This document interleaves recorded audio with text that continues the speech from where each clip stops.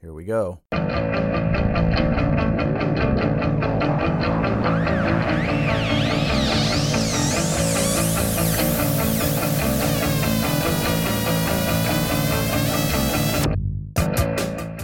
Well, hello.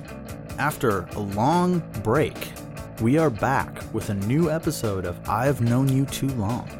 My guest today is Griff Somke. I have no idea if I said your last name right. No, you had it. It's perfect. Cool. Normally I do a little introduction after I give some information, but I knew I was going to have a hard time with that last name because I don't know that I've ever said it out loud. Weird.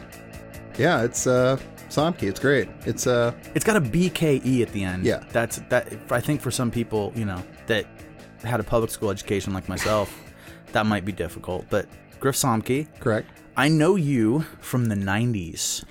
You go back to the 90s, and Griff played bass in Matt Matsuoka's band The Hit.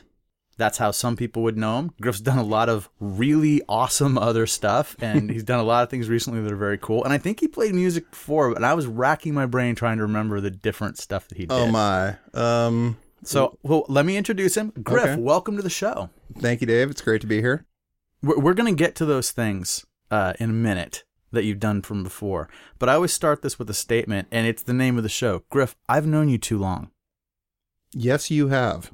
Okay, but what I really mean is I've known you so long, that I don't even remember when it was we met exactly. I actually do. I know an event that brought us closer together as friends, but I thought we had met prior to that. I remember our first conversation.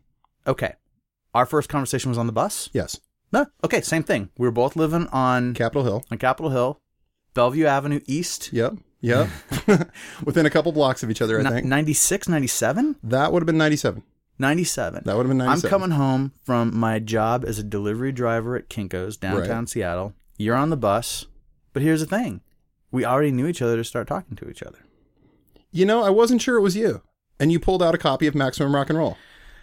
I like that. I wasn't sure, but you pulled it out. You just said I wasn't sure it was you. So that's not our meeting. That's not our first meeting. That was just where we had a nice conversation. Actually extended way past the bus ride, and we ended up talking on the street. Like people used to do in America. Uh-huh. I can even remember what we talked about. I mean, we talked about Texas is the reason. We had this long conversation. We talked about the band? Yeah. Oh, I love that band. We had a long conversation. No, this is the perfect time of the year for them, too. Just in fall. It's a perfect fall band. Oh, yeah. The band Texas is the Absolutely. reason. Okay. And we talked about Texas is the reason for a really long time. They had just played here, and I had missed it. I like the way you say it. Which? Texas. How'd you say it? Say the name of the band again. Texas is the reason. Texas is the reason. Well, yeah. It sounds like you're answering the question rather than making a statement. Like, what's the reason? Texas is the reason. That's what I'm saying. I like that. See, I always say Texas is the reason. Right. It's like you're making a statement to someone, and they could be like, "What reason are you talking about?" You know what I mean? But like, I kind of like the way you. I want to maybe try to start because it's a hard name to say anyway, kind of for me. Texas is it's kind of long for a band name. I mean, it really is. I slur words together and stuff horribly. So right in the middle, it's like Texas is the reason. Whatever. But Texas is the reason. Yeah. You could even. It's almost like you're a little bit offended too, like the person didn't know. You always think of it like, where did that name come from? And if I'm remembering this right, it's from Bullet by the Misfits. He's, saying Texas is the reason why the president's dead. That the president's dead. Right. You gotta, yeah. So it did to me sound like the answer to a question, Texas is the reason. And I guess that's why I say it that way. You're nerdier than I am about this stuff. No, wow, it's good though. Well, I sometimes get fascinated by the way people say names of bands or things that a lot of people say when they accent different parts of the words than the way I do it. You know what? And that's something that I'll really fixate on. Fist bump me on this because I'm in the same boat. Can I digress for a second on this subject? Please do. So in the early 2000s, I spent a year living in Berkeley, California. And I worked at a place called Seabreeze Market. And everybody that I worked with, for the most part, didn't look a whole lot like me. And one of the things of the vernacular that was really interesting is that nobody seems to say, I live here. They always say, I stay. Well, it's Berkeley. Well, no, it's not Berkeley. It's not? It's a speech pattern that if you think about it for a second, you ask that question, how come no one ever really says live? How come people say I stay down here instead of I live there? Kind of reveals a lot about how you look at the world. It does. You know, recently with all the stuff that's been going on with these police videos that have been all over the you ever notice that the police ask people, where are you staying? Yeah. Because that's how the police probably hear it said. And if you're trying to connect with that person. It trips me out because it always seems like it's kind of sometimes it's in a situation that's already degrading. And it almost feels like, to me, it almost feels like you're asking someone, where's their temporary residence? Because obviously you don't have your shit together. The thing is, I'm going to be literal for 1 second because I totally see where you're going with that. And I agree with you. But there's also the idea that you kind of have to talk to people in a language that they're familiar with. And if that's how everybody you deal with from that community refers to it. You're right. Soda and pop, right? Yeah, exactly. I know where you're from if you tell me you're going to go get a pop. Okay. You know, it's that same kind of concept. And if everybody that you talk to over the course of a day says, oh, I stay down here, then that's how you're going to start saying it after a while. Right. And I've grown up in the Northwest. I've lived here my whole life. Right. So people say where they live. Right. Not where they stay. And that was kind of a shock to me. And like I said, being nerdy about how people say stuff, I found myself like literally asking that question. And I get people just, why are you asking? Why do you care? Why does that matter? And it's kind of like, well, because I'm nerdy about this. I mean, that's why it matters. It's not the way most people say things. Yeah, because this stuff is fun or whatever. Yeah. God, I don't know who the Kardashians are. I have to think about this kind of stuff. I know who the Kardashians are. I don't watch the show. After this is over, you can tell me. You've seen pictures, right? I think I saw a video once. Okay, so like there's a lot of video. They have like reality shows and everything. Okay. Oh, you mean on the internet? Yeah. And I said that specifically when you took a sip of your beverage. Were you hoping I was going to get... I was wondering if I could do it. I was going to spray soda all over the microphone? I was wondering if I could make you do it. If I timed it just right. No. Oh, he's a professional. That doesn't happen. It's possible, but you have to try harder. Word. Okay, so we met, I guess, formally on the bus, the city bus, coming back home. The thing about Griff played music in the punk rock and hardcore scene back in the day, and then he played with Matt in The Hit. You know what? I like The Hit so much, I'm just going to take this opportunity to play some of The Hit. Word.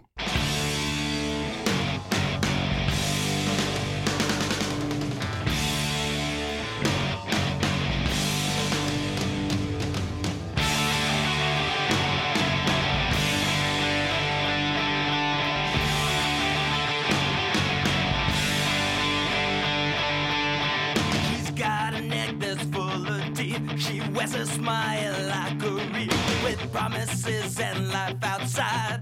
May I take you into my whirlwind conversation? Cross the waves across the nation.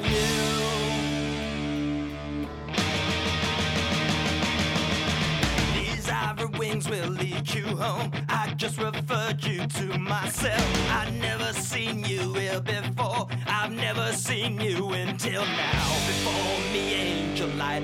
Pack my bags and catch a flight with you.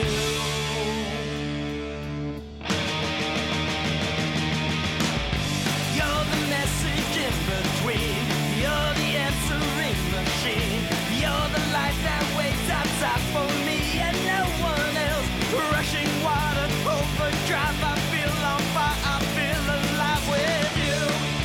Under the sky, under my skin.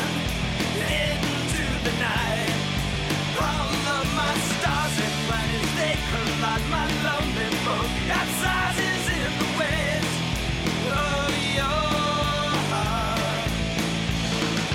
Rise of Jupiter in fall, she sees the world, she sees it all. Lovely but not innocent, heaven kissed and heaven sent to me. A complication, cross the waves across your nation.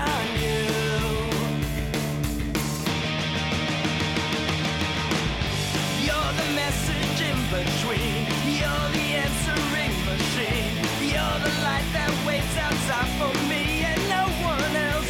Rushing water, overdrive. I feel on fire. I feel alive with you.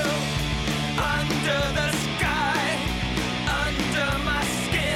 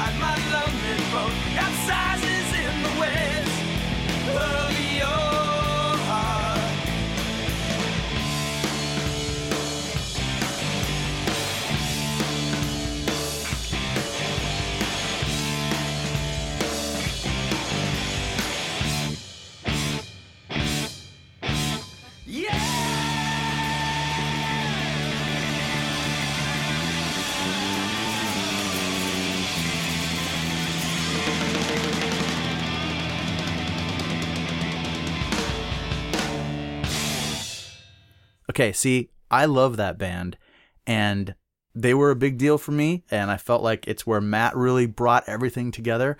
Griff and I we're part of a very small group of people that are close to Matt Matsuoka, or have been close to Matt Matsuoka and his inner circle. We didn't get much of a chance to talk about this, but Matt is actually going to have a regular podcast on this network very soon. Oh my.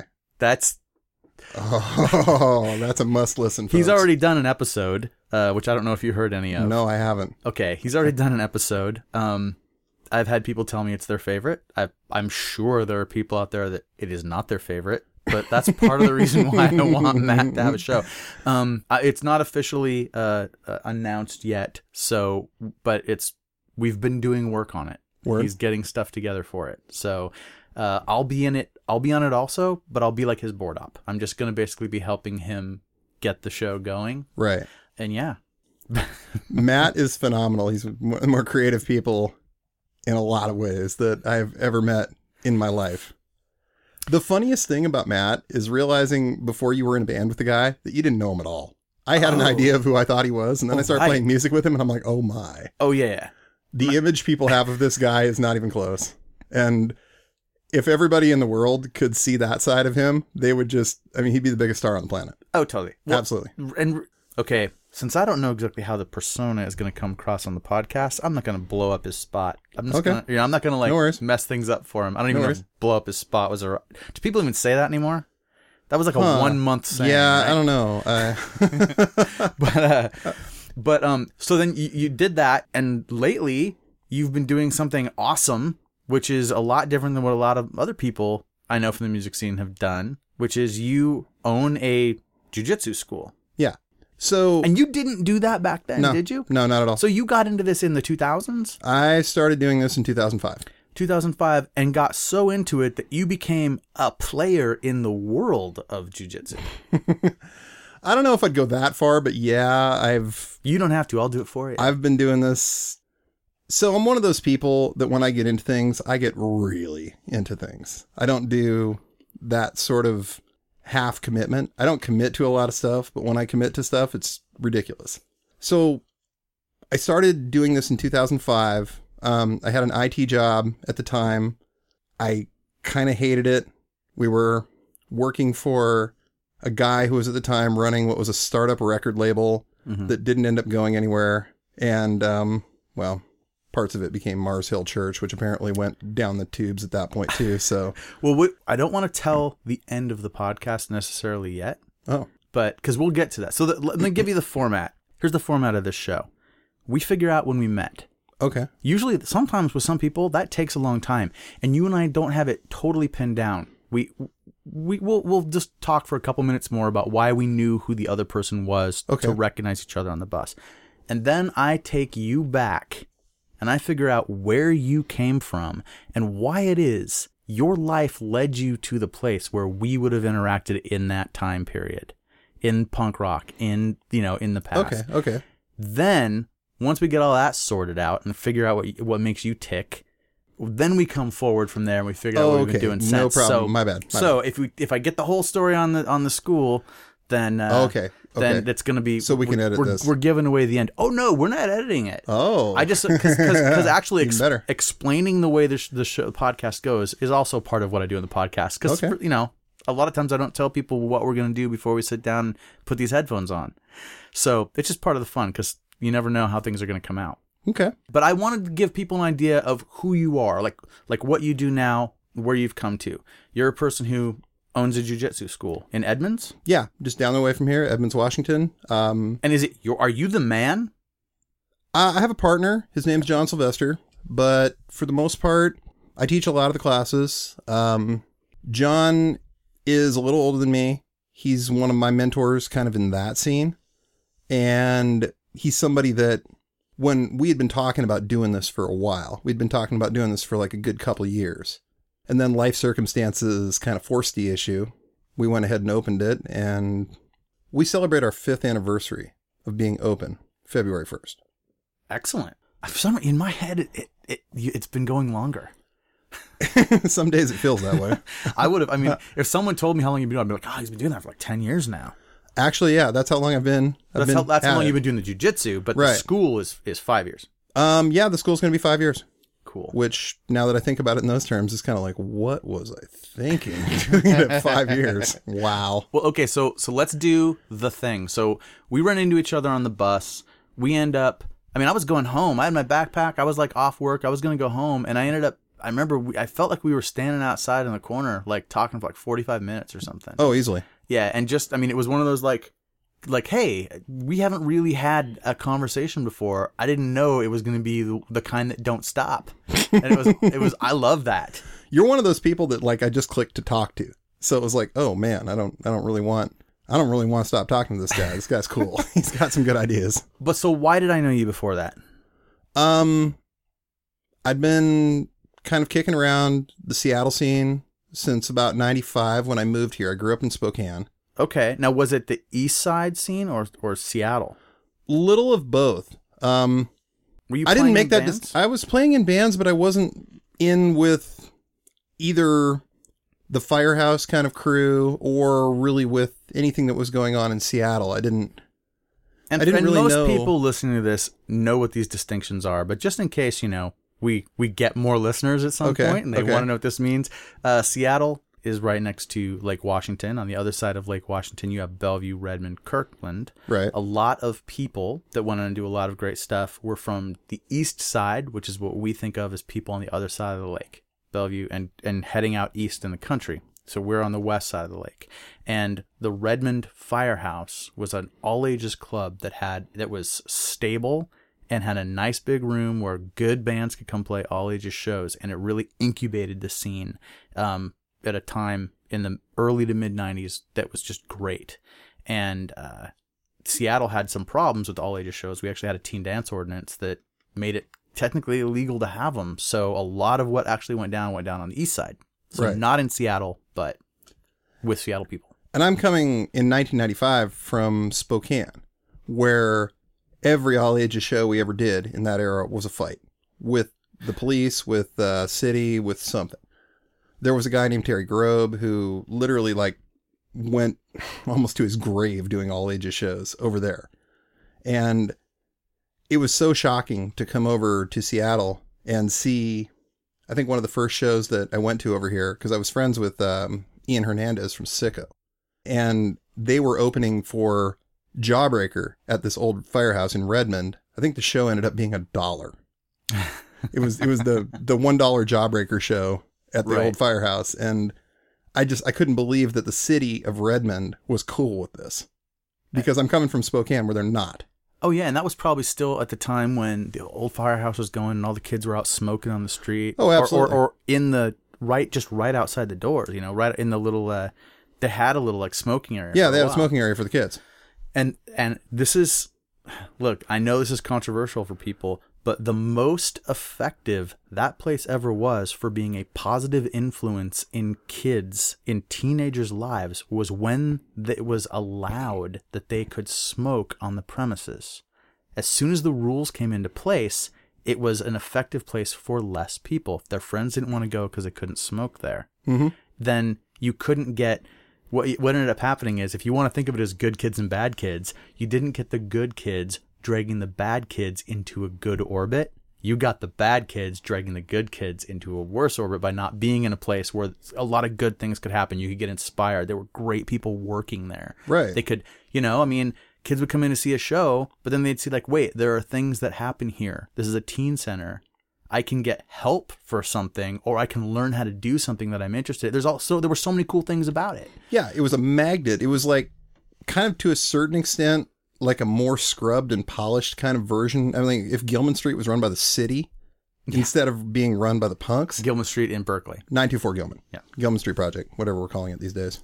I'm just, I know there's going to be someone listening that just doesn't know when you just throw out Gilman that what it is. I was watching a documentary on Netflix called I Dream of Wires. It was about modular synthesizers, the modular synth music from their creation to today. Okay. And 2/3 of the way through this documentary, there's just a shot of inside of Gilman with synth stuff in there. And they didn't name the place, but I've seen that view in so many pictures. I've been standing there where that cameraman was taking the picture. Like, I was just immediately like, oh my God, this is Gilman. And I wonder if they were going to say it. And they just said, they meet, once a month at a venue in Berkeley. They never said the name of the place. And they actually filmed a little segment there. It was very cool. So, I mean, for some people, Gilman is just life, right? Yeah. It's the way that CBGB's was for people. It's a signifier. I mean, you say that word in front of certain people and they know. Yeah. They know what you're talking about. And if they don't know, you're like, oh, okay. So, but I realize, though, I realize, Griff, that we're old, and that might not be true anymore. Good point. Is Maximum Rock and Roll still around? Yeah. Yeah? Okay. Yeah, in some form. I saw a print copy not too long ago, and I'm so old that not too long ago might mean a year and a half ago at Singles. So at Singles Going Steady, the record store downtown. I did drive by Singles, and it's still around. I looked at something online recently. I think that the last thing I was really bummed about is that they actually did away with the print classifieds section in the back. Oh, no. And it went to all online. From a logistical standpoint, that makes so much sense. I know, but that was an era.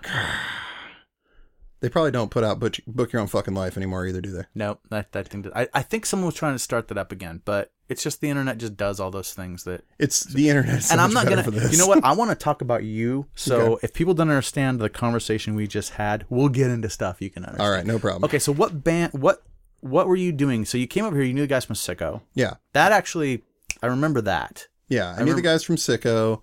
I'd been putting on shows in Spokane more successfully than playing in bands. I mean, I'd played in bands for some nobody you've ever heard of. But I had been putting on shows over there, and I just kind of started picking up where I left off, going to shows. The first time we might have been in the same room might have been Crane and Dead Guy at the old Velvet Elvis back then, if you went to that. Man.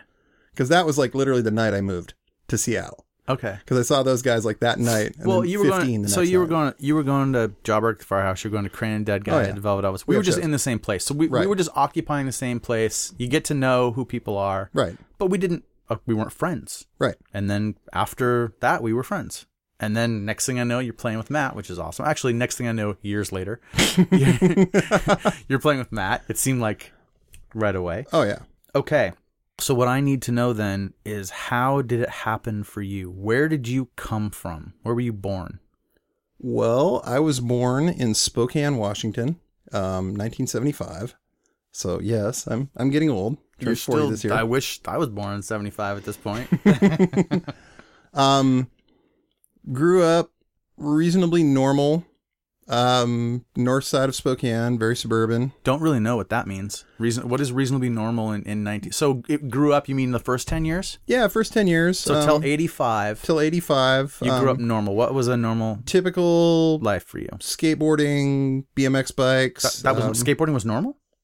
Seemed to be. Or for little kids skateboarding, or like you were riding like real boards? No, I was riding real boards from the time I was like 8 or 9. Okay. I was never very good at it or anything, but I mean, that was what the kids did. Okay. So you see the kids skateboarding and you're like, oh, I want to try that. That looks cool.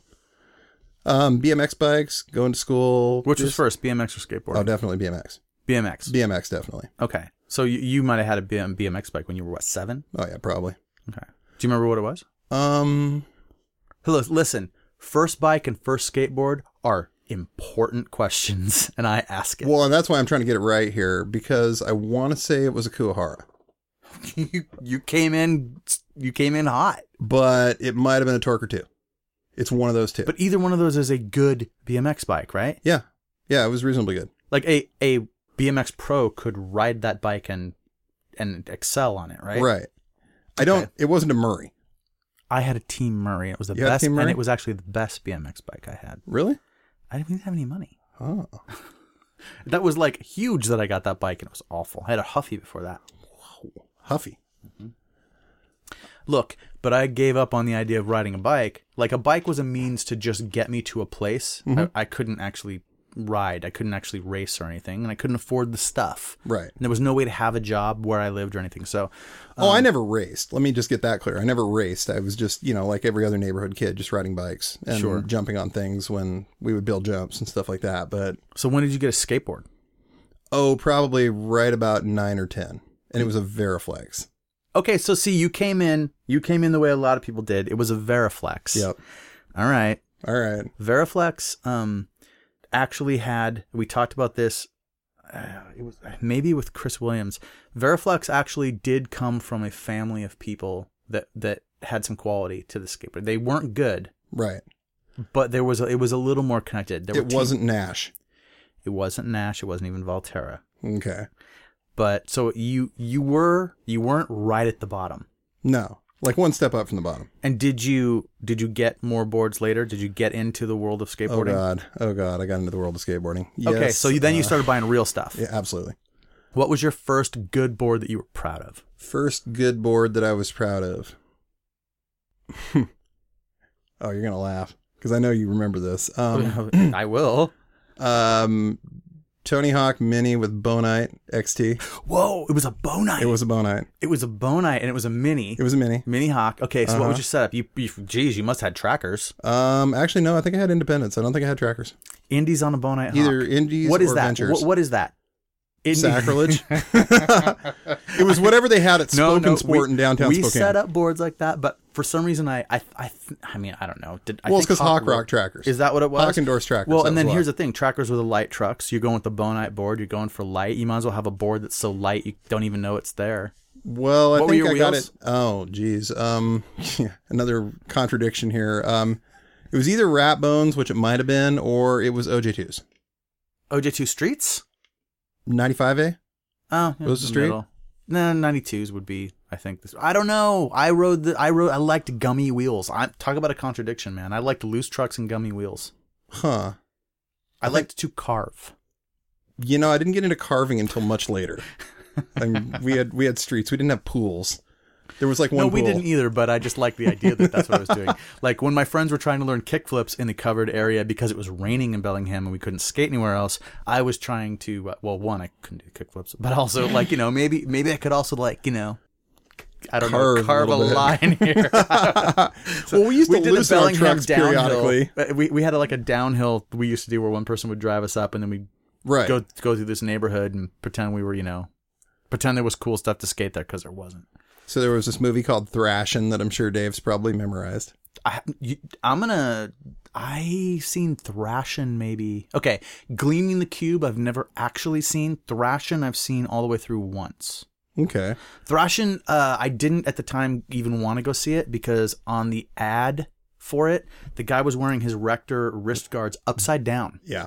Like he had the part that actually protects your wrist, like on the wrong side. Right, there's a plastic part that is supposed to go on the bottom, but if you're wearing them and you're standing there normally, you can't see them. And some smart person said, put those on the other way because then you can see the part. It Right. looks like you have something on, except that's not functional. That's like You're gonna hurt wearing yourself a hat worse. on your ass or something. It doesn't make sense.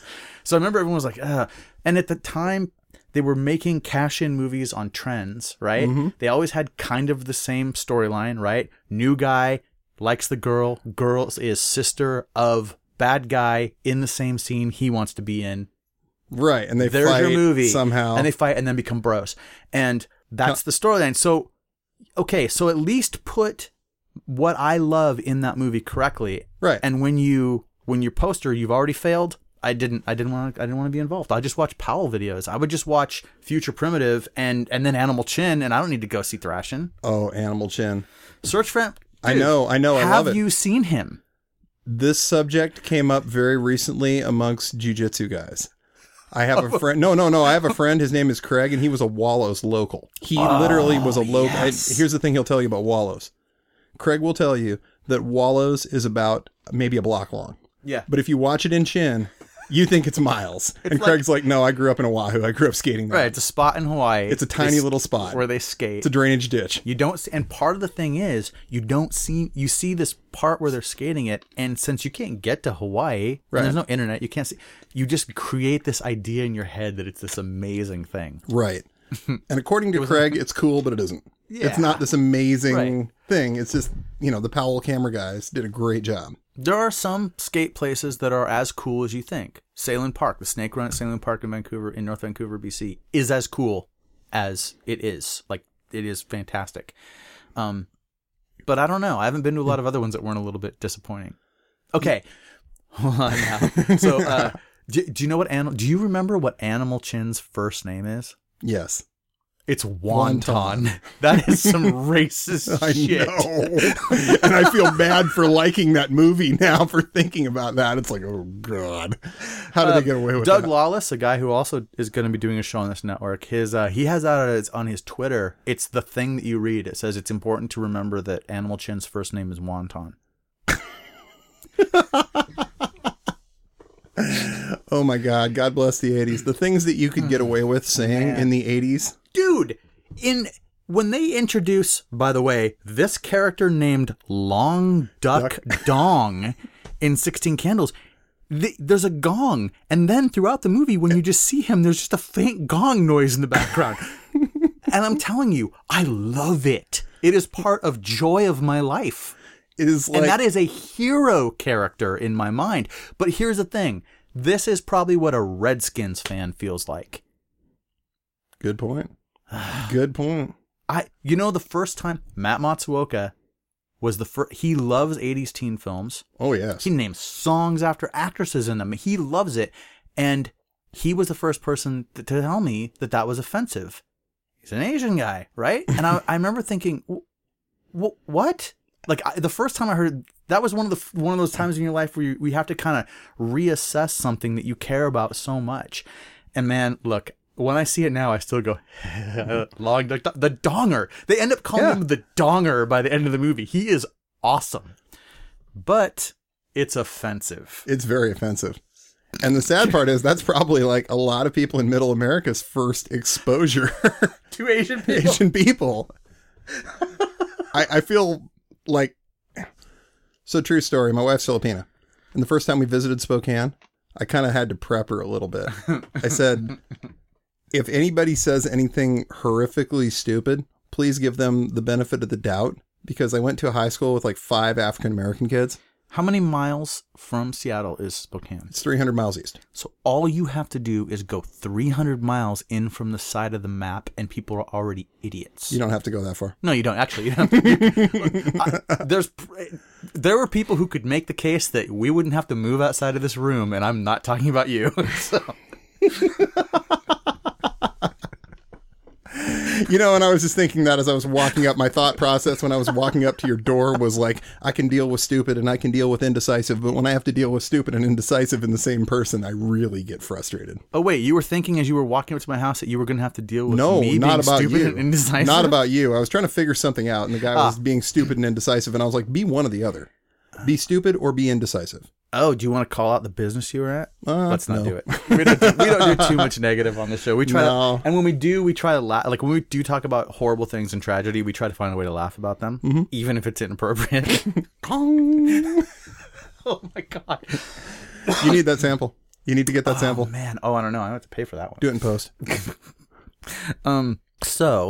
Okay. How did we get there?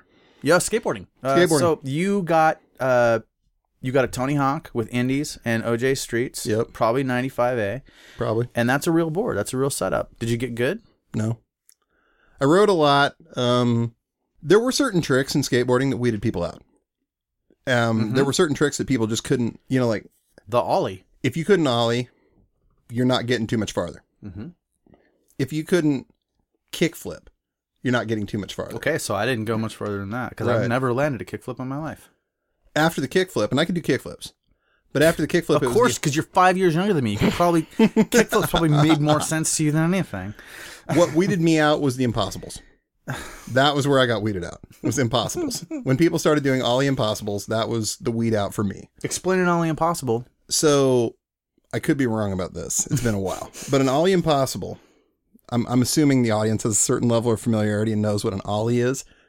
You pop whatever your back foot is on the tail at the same time dragging your front foot up the top of the skateboard on the grip tape, lifting the board up in the air, and then land. Nicely done, Griff. I like that. I teach for a living these days. Yeah, that's good. An ollie impossible is the same thing, but instead of keeping your back foot stationary on the board, what you do is you do sort of a circular motion with that back foot.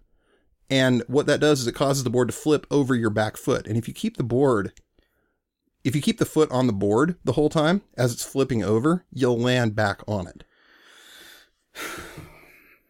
Now, it's been a minute, and I could be explaining that completely wrong, but I think I'm right. You know what? This is the thing. Mm-hmm.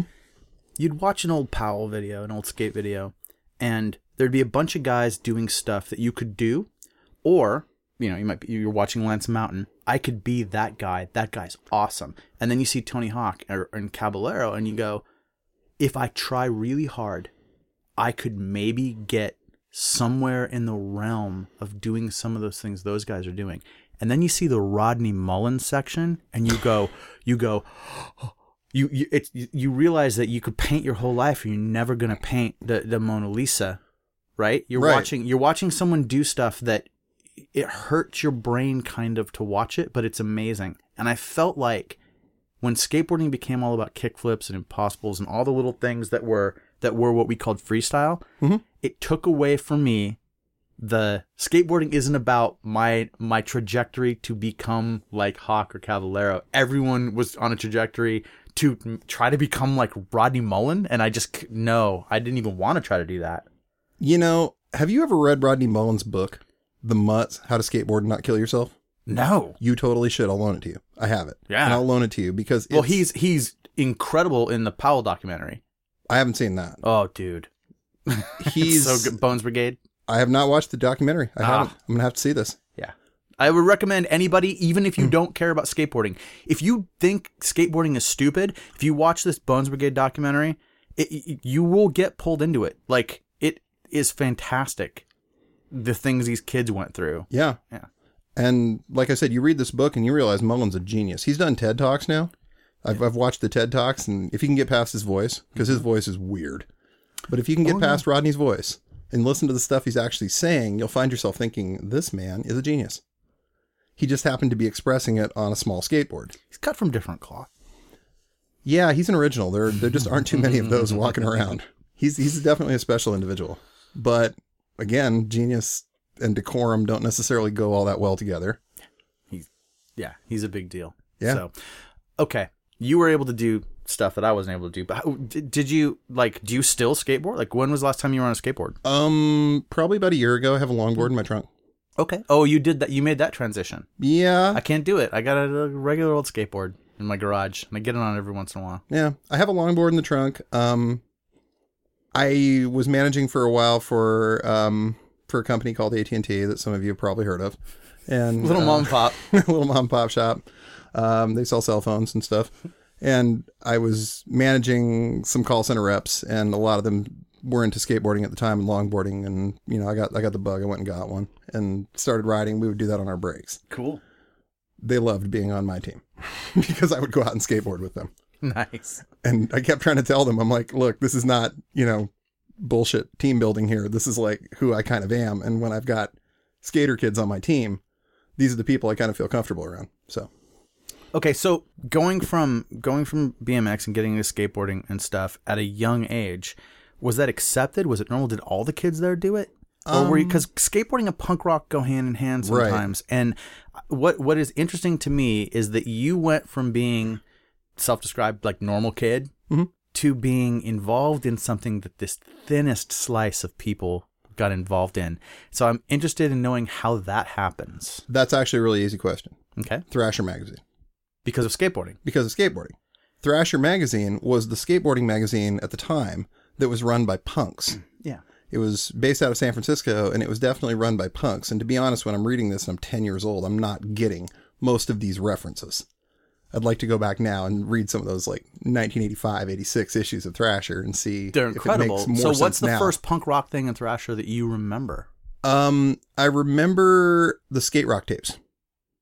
JFA, Awesome. Big Boys, Drunk Engines. Black Athletes. Talk about it. Yeah, terrible names. Horribly racist I didn't like to tell people names. that I love, absolutely adore a band called the Drunk Engines. But the Drunk Engines are awesome. Oh, yes, they were good. Agent Orange, you know. I mean, other things that... Bill Baker and I had a conversation for like an hour about Agent Orange the other night. Love Agent Orange. Wow. Unfortunately, the bass player just died not too long ago. I did not hear that. Yeah, a year ago. You know, it was I've started playing guitar again recently, just kind of for fun, and I was actually playing Everything Turns Gray earlier today. Nice. Okay, that's like, a great Agent Orange song. You guys can check out all these bands we're mentioning on YouTube, or go to the blog for this episode, and I'll have linked all of these bands to different videos on YouTube. You can check it out. Nice. And you can go like, why would anyone listen to a band called the Drunk Engines? And you can find out. You'll find out why, because they're great. Be like, well, they must not be that bad. Jello put out a retrospective of their music on Alternative Tentacles, so apparently they're not, awful people. See, there used to be this kind of thread of like sarcasm that people used to do in punk rock. And I mean, maybe they still do. I'm not really qualified to talk about it because like I don't pay as much attention as I should. But there used to be this thing of like, let's name our band Reagan Youth and let's write lyrics that are just horribly sarcastic and offensive if you read this wrong. But what we're really doing is we're calling out this whole structure. Right. A band called the Dead Kennedys that wrote songs about, let's lynch the landlord and whatnot. I mean, these guys aren't serious. With a guy who named himself Jello Biafra, and just go ahead and look up the background on that name. Absolutely. Where that comes from. It's interesting. Oh, we are old. Okay, so you're telling me that you discovered punk rock on your own through Thrasher magazine. You were getting Thrasher magazine at the skate shop? Actually, skate shop, but there was also a Circle K by my house that used to stock it for some reason. Probably because I bought it. It's impressive. Some of the neighborhood kids used to buy it. I mean, we had a hardcore of probably 20, 25 skateboarder kids in my little housing subdivision in Spokane. Okay. It was called Northwest Terrace. And there were probably 20, 25 of us down there that were skaters. And we were trying as hard as we could to kind of be like what we saw on Thrasher, what we saw in the Bones Brigade videos. Right. And I cringed thinking of what the photos of us might have looked like at that point. So you were probably a lot of Dayglow. So you were, so you guys were all kind of rising into this together. You didn't have one kid who was more of a punk and he didn't really skateboard, but he was like, no, you got to listen to Black Flag, or you never knew that guy. No. Okay. So this is different because most of the conversations I've had, something like that comes in. There weren't really any older kids. It was like a bunch of us that were So you formed your own foundation of it. You guys were discovering this stuff as you went. Yeah, kind of. I mean, there were kids that were maybe a year or so older, but nobody who was that guy. So, okay. So when you heard, prior to hearing punk rock music and accepting it as something that you liked the sound of, what kind of music did you listen to? Well, that's interesting. Beatles, huge Beatles fan, still am. As a little kid, you gravitated towards the Beatles. Absolutely. And I actually don't think that is a bad foundation for getting into the kind of stuff that you listen to. No, I mean, I think the first record I ever bought with my own money was probably Sgt. Pepper. Okay. My dad was in the Air Force when the 60s were happening, and he was an old folk music fan. So I was exposed to like Woody Guthrie, Arlo Guthrie, Pete Seeger, Weavers, all this stuff at a very early age. And your parents were cool with music? My mom kind of likes music now, but like the whole time I was growing up, she didn't like music. It wasn't like she didn't like my music. She just didn't like music. Okay. It wasn't like religious damage? No. It wasn't religious damage at all. Just, I think what happened was like her hearing finally started to go a little bit, and then she could actually appreciate it. I think music just bugged her. Like in general. I think she just didn't like it. Because, I mean, it wasn't, oh, you can only listen to this. It was like, she just didn't really they weren't like worried. But you didn't have parents who were worried about what kind of messages you might be getting? No. You had to have friends that were like that, though. Oh, I had plenty of friends who had those parents. Okay. But for the most part... I get it, because, like, you're the guy that those kids met. You probably turned on kids to music and like... Well, and I've always been pretty open-minded. You were the guy that said you should listen to Black Flag, probably. Yeah, could have been. Okay. The one thing that was cool that I will say for my parents, when I started going to punk rock shows, my dad actually went to a couple to check them out because he had no idea no frame of reference. I mean, this is, Air Force pilot from... Okay. All right. Well, but this is an important question. So your dad would have gone with you to your first punk rock show? No, he didn't go to the first one, but he went to like 3 and 4. Oh, okay. So what was that first one? Okay. So the first one didn't actually happen. It got shut down. Okay. Before bands played? And there's a Dave Larson connection. Oh. You ready for this? No way. Okay. So Grotto, Spokane, Washington. This would have been 1990. A band called All, who were ex-Descendants. And I was a big Descendants fan. Trust me. I was a huge Descendants fan. A criminally underrated band from that same era were opening for them called Big Drill Car, who, had at least a few really awesome hits. They were kind of rock, but they were great. And then a band that ended up changing their name the time, I believe, because they weren't a straight edge band and they sure sounded like one from This is Spokane, incredible. called Take Charge. That was going to be your first show? It was. And then the cops showed up and shut the whole thing down. Okay, so Take Charge was Tyler Long, who has done a bunch of music since, but he moved to Spokane with some friends. Mm-hmm. And he was the guy I knew mainly. And they started a band called Take Charge. And if I remember right, everyone was like, Take Charge. And this was the era of like, there was this big boom of like, like in Bellingham, his friends were in a band called First Step. First Step, Take Charge, Brotherhood, Right. It sounds straight edge. And then you see their sticker and it's like a duck with like a Rasta hat and a joint. It's like, those guys were wait a huge minute. stoners. What? Is Charge a drug in Spokane? Are they saying to take charge? So yes, they changed their name to Water Street. Right. And I got their demo and it was one of the weirdest sounding things. Like, I thought they were such a cool band, but it was just, the vocalist who you may have known had Jim like Speaker. a very, very interesting vocal style. And I remember thinking that in this demo, there's a very cool 7-inch and I don't care. I want to put this out as my second record. So yeah, I put out Water Street as the second record on Excursion Records. That was actually the first local record in Spokane I ever bought. I didn't know who you were. I didn't know who Excursion Records were, but I knew who Water Street were and I loved them. They had kind of a little bit of a soul side, Fugazi kind of thing with this very distinctive singer. And you know what? Once we get off air, that guy's actually got those tracks up on his website. Excellent. Oh, So yeah. we can So link it. link it to it. Yeah, Jim Speaker, the old singer. We can link that. I know where it's at. Excellent. All four of those songs. Now, see, I really loved that era, that time frame when music was just weird all over the place. Because some of it was like, I don't want to sit through this. But then you'd find these gems, and some of that weird infused the normal. Mm-hmm. So the normal would get pulled towards the weird more than the weird would get pulled towards the normal. Everybody didn't sound like dun-dun, dun-dun, dun, the exact same thing, And then a band in that world, a band could come along and just blow everybody's minds and change everything. And you'd see that with the three examples I always use of the three bands that really changed like musicians that I knew. And it's all really in a pretty short period of time, but they were like game changers were Integrity. Okay. Drive Like Jehu. Oh, geez. Yes. And Jawbreaker. Mm-hmm. And those are all kind of in the same time frame, but like people would just, then all of a sudden there were bands that were like, oh, they've kind of got that Drive Like Jehu thing, right? Or like within hardcore, like Integrity kind of changes the game for. They were that band that came along and like all of a sudden within a year, there's 5 bands that that sound like that. Yeah. That's, God, I could go on about that because I'm having like a friend of mine, going to her in a minute. We're talking about starting a 90s kind of like early 90s, late 80s kind of like metalcore thing. And the name of the band, you're going to laugh. One Truth, Yo. We want to call it One Truth, Yo? The yo is important. But you remember that era where everybody had to sound like that for a minute. There was an era where like everybody was Strife, Undertow, Unbroken, all of those bands. Those bands don't all sound exactly the same. They're all sound very cool. I would say that the people in those bands though were all influenced by the bands I'm talking about. Right. So basically, and to your point, the third show I ever saw, Peaceful Valley Community Center, Spokane, Washington, a band that went on to be incredibly like some of the biggest rock stars on the planet. But this was 1990 and they're playing in front of 25 people on a Tuesday night. They're called Green Day. And that was the third show I ever saw. Seriously, Green they were Day, kids. 1990. I was 14. Those kids were 16. Was 39 Smooth 39 out? Smooth was just out. And by the way, it's called 39 Smooth. Yeah, not 1039 Smoothed Out Slappy Hours. That's a compilation. That's a compilation. Uh-huh. We're fist bumping now. Absolutely. You're the kind of guy that fixates on the same stupid crap that I do. Yeah, I do. It's like, get it right.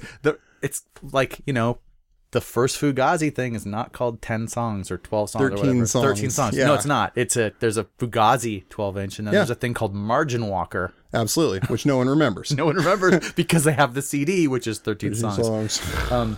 It's like, God, guys, this stuff, you have this thing in your pocket now. Everybody's got a smartphone. You can Google this. If you want to get it right, you can just Google this, and it's easy. Anyway, but yeah. I remember when the internet was just starting to take hold, I remember when there wasn't one. Well, you know Or what I at mean. least When there were nothing that starting to be people like us databases would- and people could actually like go find out about bands because there was a place that had information about a bunch of bands. I remember talking to someone and they were working at a place that had a bunch of information about a bunch of music. I'm not going to say their name or the place they worked for, but they had a thing about Fugazi, and they had 13 songs listed as the band's first release. And I wrote them like an email that said, "You got to fix this. This is the you know." And I never heard anything. No, I was just being an annoying, you know, weirdo. But that is the kind of thing that that's the CD compilation. Yeah. So 39 Smooth. 39 Smooth. So the 1,000 hour or the 7-inch, the 1,000 hour 7-inch was already out. They had 1,000 Hours out, and they had the other one that was on Skeen out of Minneapolis. That was Slappy. Right. They also had their first night of production of Green Day socks. Like they had screened some socks. They had gotten some screen. People used to like actually silk screen their own stuff. They'd buy T-shirts for whatever they could buy them from. I think that still happens. I hope that still happens. You know what? I actually think people might have even more access to that now. I really hope so. Because you go to Vera Project, they've got like silkscreen stuff. And again, you can go to a place like Vera Project and learn how that works. I mean, God, we won. We won. Let's call it what it is. We won. You know what, Griff? I like that take on it. I like we won. I like it when you can go, we won, and have that be bigger than the fuck these kids. They don't know what it was like. No, we won. That's how I see it right now. I mean, and we can go into this later, but part of the reason, like, I haven't been around for the last 10 years. Okay, so you know what? We won. I agree, but that's also why I think that shit like Broken Side and weird rap punk screamo whatever. Like, have you ever seen some of this real garbage music that's out right now that you definitely can draw a line from where we come from, but it's like, give me some names because I'm really out of this at this point. Okay, there are music videos that make me want to go fight, and I'm not that guy. Hold on. I'm going to pause. Okay, we're back. I was trying to find the name of this band like Broken Side. Look, I'm going to link Broken Side. You're going to be able to hear it. I apologize for what it's going to do to you if you pay any attention to it at all. But any band like that or worse, any band where you've got a guy with tattoos who's kind of rap singing to supposedly hardcore music and he's ghost riding his whip, like dancing along with his car, and that's supposed to be some offshoot of what we did? No. So these are people who really liked the Transplants and thought that was a good idea then. Transplants is like totally legit compared to this. They have that singer who can only kind of do one thing. That was kind of what I think of when you say like kind of rap along. I'm like, no, they're just bullshit rock stars. It's like the hardcore emo core equivalent of fucking of the worst hair metal. Well, you knew we were going to get to that at some point. I mean, we got to get just so anyway. We're off on a tangent here. Yeah, but because we're gonna stay with you. Okay. Because I want to know how hair metal affects you. But I always have a couple questions about people when they're young. Okay. I want to know about fights. Huh? Like fist fights? Yeah. Were you a fighter? Interestingly, the entire like 7th and 8th grade, junior high. I guess that's kind of where my outlook really changed. That's where punk rock started making a lot more sense. Because I was kind of a weird, mouthy kid.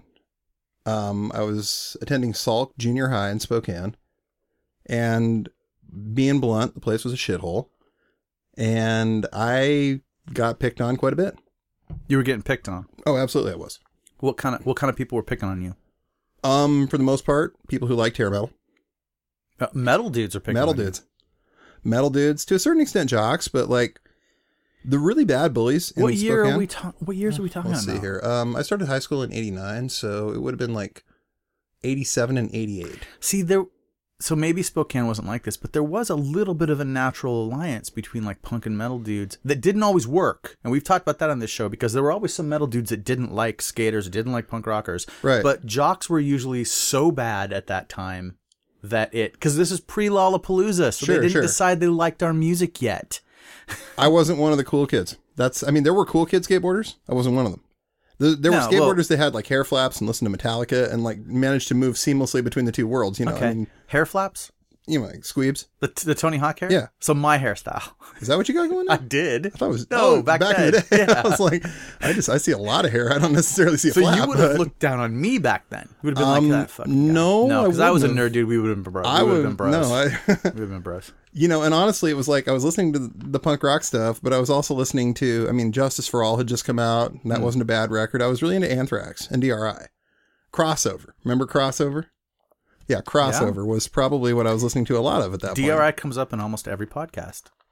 There's another one of those bands that like probably never made a lot of money, but boy, did they ever. It's amazing what a very recognizable, catchy logo can do for you. Oh, yeah. I mean, that Slam Man, holy God. I mean, that's just genius right there. If you're starting a band, kids, take this from me. Get a logo. Jawbreaker did this. DRI did this. These are iconic logos. I'll bet more people knew the Corrosion of Conformity spiky skull than had ever heard Corrosion of Conformity. Right. I mean, who actually heard them? You just got the patch or the t-shirt and you threw it on. Yeah. That's totally the best advice I can give young musicians is like get a logo and a catchy name. Worry about the rest of it later. I mean, Broken Side, they're halfway there. They got a catchy name. I've never heard these guys. Okay. I'll listen to them after we're done. I've never heard these guys. I don't know. Hold on. You know what I want to do? What do you want to do? Here's what I'm going to do. Guys, we're going to pause this. I'm going to show Griff the Broken Side video, and then I'm going to press play. I'm going to ask him not to respond in any way, and then I'm going to have his response to like the first 30 seconds of the video. We'll go to the chorus, if you can call it a chorus. So we're going to do that right now. Sounds good. We just watched most of the video for the song Freaks by Broken Side. Griff? Well, it's awful. It's fucking shit-tastic. But I'm not sure if I heard that on the radio. And I haven't listened to the radio in a while, so I have no idea if I would hear that on the radio, if there's even such a thing. But I wouldn't have made the connection of that being a punk rock band. I don't think... I would hear that and I would think, that's like that LMAFO or whatever. That's what that reminds me of. I don't see where this is a punk thing. Clearly it's not an actual punk thing, but it's got the screaming and the hair, and I mean, you look at the thing, they definitely are. That's unfortunately, they probably listened to Blood Brothers when they were in grade school. That would be an interesting question. I mean, because I see that, and I don't see. I mean, I'm hearing the the screamo like background vocals, but so how does that even make it into music? Like that doesn't make any sense. That could be just some shit that the producer, because I'm willing to bet those kids have a producer sitting around somewhere, said, you need this on your record. Yeah. I don't think that I think you've thought about this a lot more than I have. I listened to that. I saw the video, like when it was out, like some MTV thing or something, like flipping through the channels, and was just, I think I dropped the controller and just stared at the screen and just thought I should book a flight to go start a fight. With these guys. Oh God, it made me. And then it's every time I see stuff like that, where it's like, if I see something like that and I just see the awful message that comes through and the fact that it could be catchy and it could inspire some kid to want to be like that. And I think, did any part of that come from the years that we worked to put on shows and to do cool things? Is this part of the result? Because if so, maybe I just want to burn it all down. I totally understand that sentiment. I get it. But even if the producer is a former member of the Blood Brothers, let's just say, since that came up. Well, I love those guys. It's not even fair. If Cody Vadalato produced that record, and, no diss, Cody. Love you. But if that turns out to be the case, does that invalidate all of the other cool stuff that happened? You can't control the art once it leaves. I mean, you just can't. I know. The experiment, once it gets out of the lab, right? It goes out of the lab. We don't have control of it anymore. Yeah, okay. The fact that it's penetrated the culture at that level, that some, asshole coked out producer, and I really hope it wasn't Cody, if that's the case. No, and I'm sure that there are just many people who thought that stuff like Jackass was that bad. Although I didn't think it was that bad. No, I didn't think Jackass was that bad at all, actually. Maybe it was because I was hanging out with Matt all the time. Yeah, Matt was doing Ultramat for a while. Right. Right. Inspired by those Jackass guys. I think. participated in a let's eat shots of really awful stuff contest for one of those episodes. You were in Hurlfest. I was. Hurlfest Part 1, I believe, won. is online. I think I won. It wasn't Colin that won? I don't remember who the first one out was, but I remember I was right there at the end. Okay, so Matt, for a brief period of time, Matt Matsuoka, we're back with him, talking about him now, was going to do a video series called Ultramat, and it was going to be a lot of stunts and crazy stuff. And we actually went into like production mode for a while. We filmed him jumping through a flaming table in my backyard, if you remember. I remember that. We were doing, and this was right before some things went a little weird. So this thing only went so far before he started. Okay, he went from doing this with a group of friends at places, to filming most of the stuff in the middle of the night in his apartment by himself. So he was shooting himself with stuff, and like he breaks a light bulb with his head. Oh my God, I remember. Have you seen any of that stuff? Yeah, I remember talking him out of some stuff. My wife has a background in pre-med, and she talked him out of jumping into a bathtub full of light bulbs. He wanted to do that. I'm glad he did, because I went over to his house and just like shot him with the dart gun. Right. I don't think I would have been cool with those light bulbs. There's trace amounts of arsenic in light bulbs. Oh. And if you jump into an entire bathtub full of them and get yourself that much glass in yourself, there's a non-zero chance it could kill you. Oh, a non-zero, meaning there is some chance. There is some chance. Okay. That could kill you. I like that non-zero chance. It's a phrase I use a lot these days. That's good. Yeah, okay. You're welcome to it. Right. He did. I think instead he just blew a giant fireball in his bathroom. Yeah, that was frequent. I remember that. I've seen 3 or 4 versions of that clip with the fireball. Because that was when we were playing together. I mean, we were still playing music at that point. So that was literally the first show I played with those guys was the Capitol Hill Block Party. I'd been in the band 2 weeks. Oh. And Matt was really worried about how this was going to go because we had a guitar player who was really not on the ball at all. Yeah. And I was just learning those songs. So Matt decided to make sure absolutely no one remembered any potential musical screw-ups by setting off an entire string of black hats around his neck, like on his chest. That video is epic. We're playing the song Scene Kill, and when he lights it up, literally it looks like he's being shot. Like he's jumping backwards because all these firecrackers going off on his chest. He did a lot of stuff like that. He did. Okay, he did. So we'll get out of the childhood in a minute. We'll come back. Okay, we'll come up into this stuff. But so you fought a lot. You got in a lot of fist fights. Oh yeah, you fight at school. For the most part. Did you get kicked out of school? Tried. I mean, what happened if you fought at school? Did teachers come out, or did you guys just finish the fights and no one knew? For the most part, I got beat up. It wasn't really until like midway through 7th grade that I even started fighting back. Because like I was convinced that like, why are they doing this to me? I just didn't understand it. And then like midway through 7th grade, there was this kid, Eric Saltrip, who'd been fucking with me for the entire year. And finally in the locker room PE class, I just kind of lost it on him and beat the shit out of him in there. But the problem is... Well, that should have actually ended it, right? No, it ended it with him. Hey, so you guys were friends after that, right? Then we were never you friends. didn't do it? Because a lot of people, the guy they fought ended up being their buddy. I have a Facebook friend request from that asshole. It's been sitting there for 5 years. Okay, Fuck so him. on his side... he stopped fucking with me, but like the rest of them didn't, you know? Wow. So then that's weird. Okay. I guess Spokane, just a little different. It is. So then you became another person that they could fight on the... Yeah, basically I just, now I'm fighting back, so I'm more fun. I literally tried to take up smoking cigarettes in hopes they'd kick me out. I lit one up in front of the vice principal of that junior high. Figuring I would force the issue, he wouldn't have a choice. Here I am lighting a cigarette on school property. Fuck you. Here, cigarette. Throw me out, motherfucker. And they didn't? Nope. Why? Because he knew what I was trying to do. I forget what I did, but it was about 2 weeks later I managed to get myself kicked out of that school. And I forget how I actually did it, but I remember lighting up a cigarette in front of the guy. I couldn't even smoke at the time. I mean, I smoked later, but man, I couldn't at that point. I was in 8th grade. I had no idea what I was doing. I'm saying, yeah, see, I'm cool. I'm smoking. Kick me out. And he was just like, yeah, I'm he not knew falling why. for it. He's like, fuck you. Oh, she? It was a he. Oh, okay. Brad Lundstrom. Nope. So yeah, Naming basically names. I ended up getting booted from Salk, transferred to Glover. There were some skater kids that I was kind of on better terms with down there. So the last like couple months of junior high, I managed to finally get kicked out of that school, and I'd been trying for a while because I hated it so bad. Junior high is one of the worst ideas we've ever had as a culture. Oh, yeah. It's up there. Well, so maybe you have to have that. Well, it definitely causes sort of a sorting out effect. You know how in the movie The Matrix they say that they made a perfect Matrix And no one then believed it. No one believed it, so it didn't work. Maybe without junior high, you don't have a short period of time where everyone's just a stupid asshole. Oh, yes. That's just... Seriously, can we skip that part? Can we go from 6th grade to high school? I don't think you can, well, then high school becomes the stupid asshole. I mean, it it's already gotta come is up bad somewhere. enough. It already is bad enough.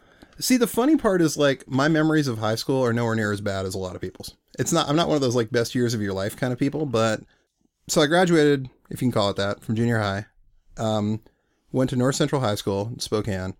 Now there's older kids. Now there's punk rockers. Now there's people who, have their shit together a little more and can kind of point you in the right direction on stuff. There were enough older kids and enough weird skater freak weirdo types that it took us about 6 months to all really find each other in terms of like clicking up. And then next thing you know, we're a gang. Yeah. Not in that same traditional sense of like we have colors or anything like that, but fuck with one of us, you fuck with all of us. Right. It's a group of guys who have each other. Now we can all stick up for each other. And there wasn't and I always tell people this about Spokane, like we didn't have a scene for any one particular style of music because we never had enough kids to do it. Sure. There wasn't a straight edge scene in Spokane. Right. There was a straight edge band. They were called Deadlock. I mean, that was later, but there was Deadlock and they would come to all the same shows and they would play the shows and nobody thought that was weird. They're just straight edge. That's what they do. Yeah. And that's the one thing about small towns. It's kind of nice. You kind of learn this weird tolerance, especially when you're a weirdo in a small town. Yeah. Because you learn to be tolerant of the other weirdos who are not like you, but they're weirdos and you can relate on that level. And it has a bad side and it has a good side. Right. So the good side is that you learn these levels of tolerance that everyone basically needs to have to be a good, an adult that isn't trying to do stuff like defensive marriage acts and bullshit like that, right? Right. But some of the weirdos, not many, but you always end up associating with someone who is way over the line in ways that aren't cool. And needs to be called on their shit, but it's really hard to do that. Either is is crazy violent or crazy bad with women or you end up associating with that, and maybe that's part of the lesson learning that happens there. And it's tough when you are that person, like you. Oh, that sounds confusing. Okay, so it sounds like you were saying it's tough when you are the bad person in the group of weirdos. So it's tough when you know the bad person. And you can kind of understand why the bad person is the bad person, but that doesn't excuse it. Right. You get it. You understand this person has just a horrifically fucked up upbringing. You know why they are what they are. And the one thing that Spokane had that I don't know if was ever as big a deal in Bellingham. I know it wasn't really over here. There was some nasty incidents for a while, but we had the Aryan Nations right across the state line. Right. We didn't have as much of that, just a little. Every fucking summer, those guys used to show up and they would have something called Aryan Youth Assembly, and we could guarantee some really good fights at the shows. Wow. And we had, for the most part, a handful of white power kids in high school the entire time I was there. We had a handful of white power kids, and I knew a couple of them. And sadly, I knew a couple of them before they decided they were going that way. Right. And it's really fucking depressing when you see this guy that is smarter than this, is not anywhere near as much of an asshole as you would need to be. Sure. And you find yourself like, if we live in Spokane, dude, how the fuck do you hate Jews? You don't even know a Jew. Yeah. I mean, look around. Who's Jewish in this high school? Yeah. What idiot stocked Screwdriver at the record store this week? Yeah. So that these guys actually got these Screwdriver records. Yeah. Now they're listening. Oh, wait, here's our whole All Hail the New Dawn. I only listened to the first Screwdriver album. Well, you're only that much of an asshole then. Yeah. It's like, I hate that argument. I really hate that. Yeah. But like I said, we all kind of found each other, and from then on, high school was actually kind of fun. And I found myself like feeling weird about saying that, but I almost got all the shit out of the way in junior high. No, all the alienation, all fine. the fucking miserable in junior good. high. I think that's part of the purpose of it. It's nice if that can happen. I was skateboarding. I was going to shows. There were a lot of shows. Peaceful Valley Community Center was doing a lot of shows. There was Club Pompeii in Spokane. Were you playing music? I was trying to. was trying to play guitar. You're teaching yourself to play guitar? I was not very good. I was trying to teach myself to play guitar.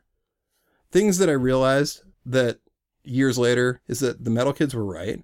And that you have to basically sit around by yourself for a while and learn all that kind of stuff. Yeah. Don't just learn 4 chords and think you're going to start a band. Don't do that.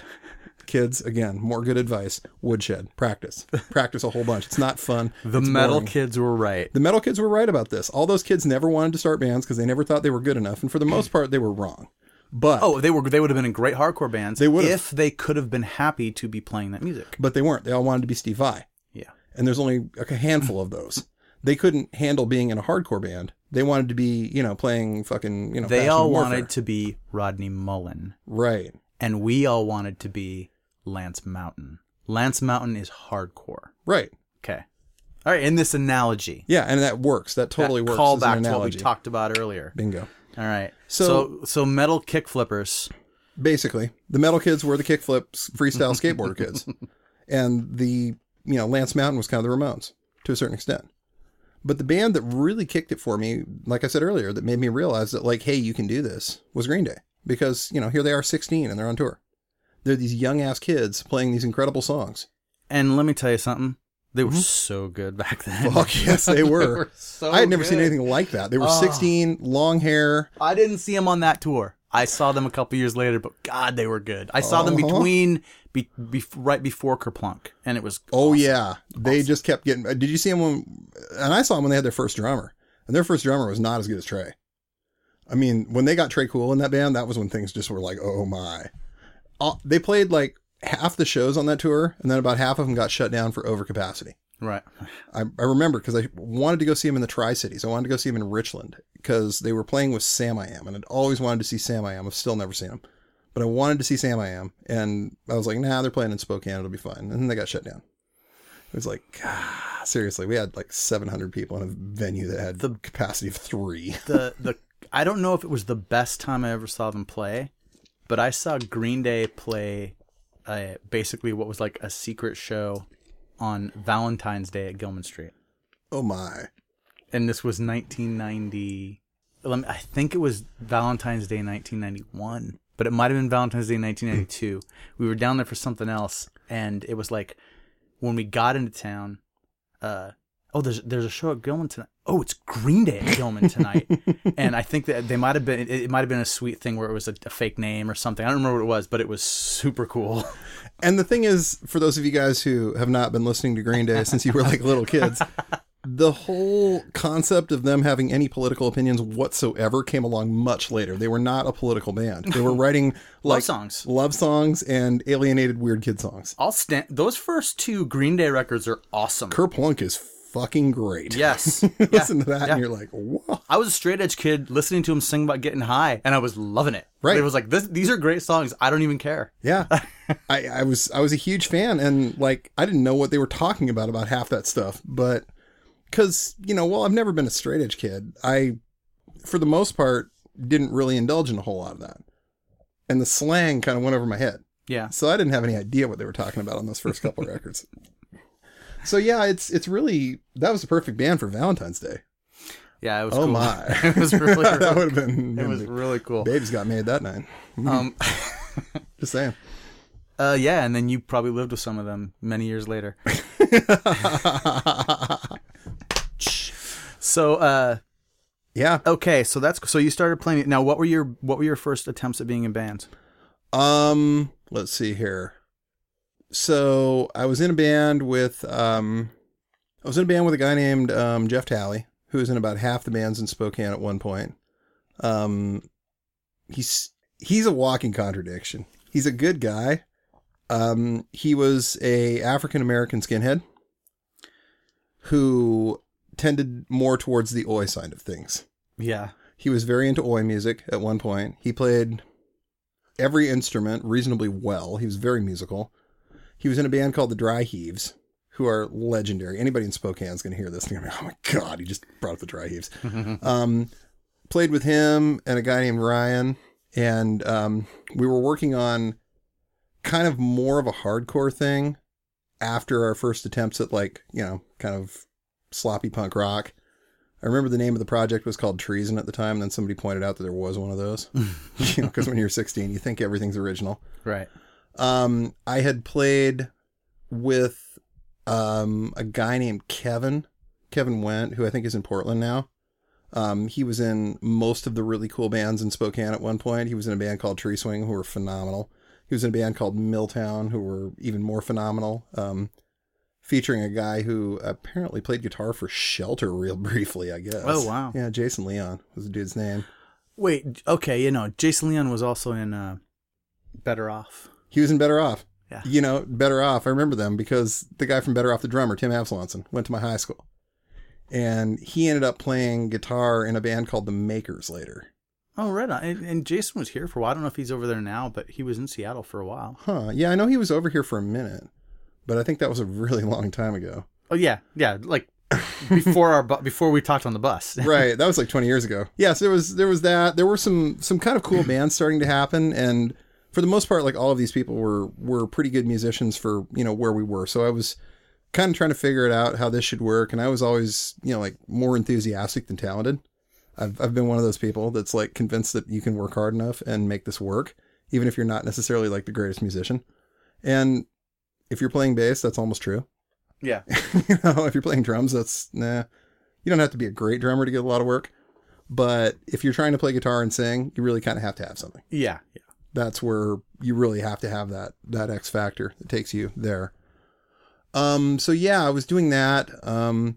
Played in several bands with a guy named Micah Prim, who was another one of those neighborhood skateboarder kids that I referenced earlier. We were both kind of getting into punk rock at about the same time.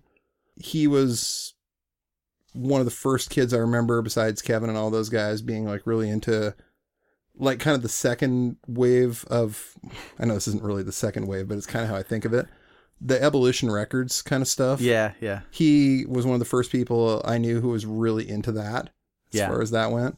So we were playing stuff that kind of sounded a little bit like Sawhorse, kind of had that sort of not bad real edge to it. And then... what was the first band that you actually played shows in front of people? Well, we were called 10% Birthday. How emo is that? 10% Birthday? I believe so, yes. That was emo as fuck. We opened for, let me see here. I want to say we opened either for, I think it was Kerosene 454 at one point. There was a guy who knew all those bands in Spokane. We played about 5 shows, mostly house shows. I think we might have played the old Big Dipper, the bar, that, didn't seem to card anybody ever. I don't think I ever went in that place when I was over age. But I never really I've never been much of a drinker, so I'm not the guy you have to worry about. Yeah. If I'm the underage kid in your place, I'm not the one who's going to be fucking up. I just want to sit in the corner and watch the band. I don't give a shit about drinking. I'm not trying to get drunk. I'm just trying to watch this band play. So I'm not the kid you really had to worry about. And if the cops show up checking IDs, I know enough to get the hell out. Right. So you're just trying to lay low and check on music. I just want to see bands, really. So how long were you in bands in Spokane before you bailed for Seattle? And what caused the bail to Seattle?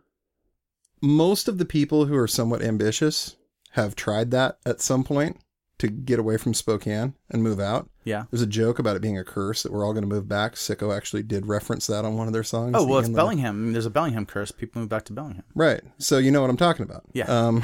Spokane's got the same thing, huh? Yeah. I was dating a girl who had just graduated from high school. We started dating when I was 17. She was 16. And she graduated and got accepted to UW psychology program. So we moved over here.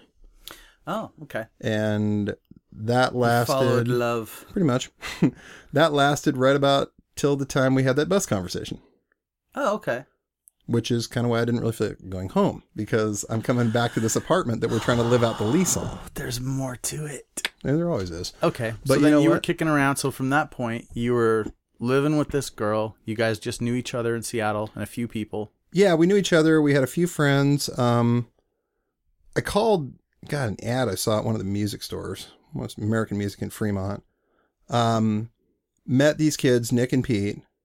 Pete's dad is a world famous researcher. I didn't know this at the time. He's a geneticist. He's very, very well respected and famous. I had no idea. I just knew that they lived in Sandpoint and that was where he practiced. Yeah.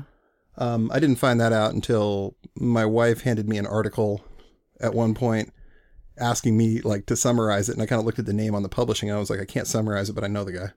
Yeah. Maynard Olson. Yeah, I know him. She's like, you do not. I'm like, no, I used to play in a band with his kid. I totally know him. What was that band? That band was called Cortina. Okay. And we saw another flyer. All right, now we're getting into the current events section of things. I don't even know if it's current, but it's not current. Well, since it's like over 20 years ago, it's not current. So saw an ad on the wall. I want to say American Music again, Fremont, for demo recording. Mm-hmm. So I called the number, and it was this guy named Jeff McCullough who ran a studio out of his house in Redmond. And we went out there over the course of about 3 days and knocked out, I want to say 5 songs with that. And it was Cortina? Yeah, it was Cortina. Does that exist? Can I hear it? I'll try and find it for you. Okay. It's not online? No, for the most part, none of my stuff's online.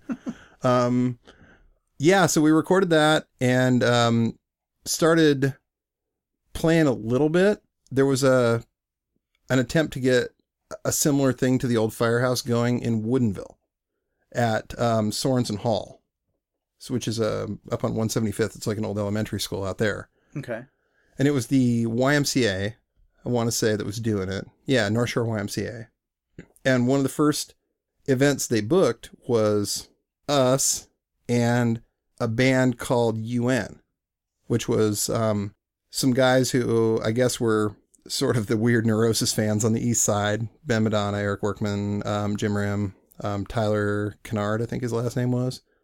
And then a guy named Jeremy, who I can't remember his last name.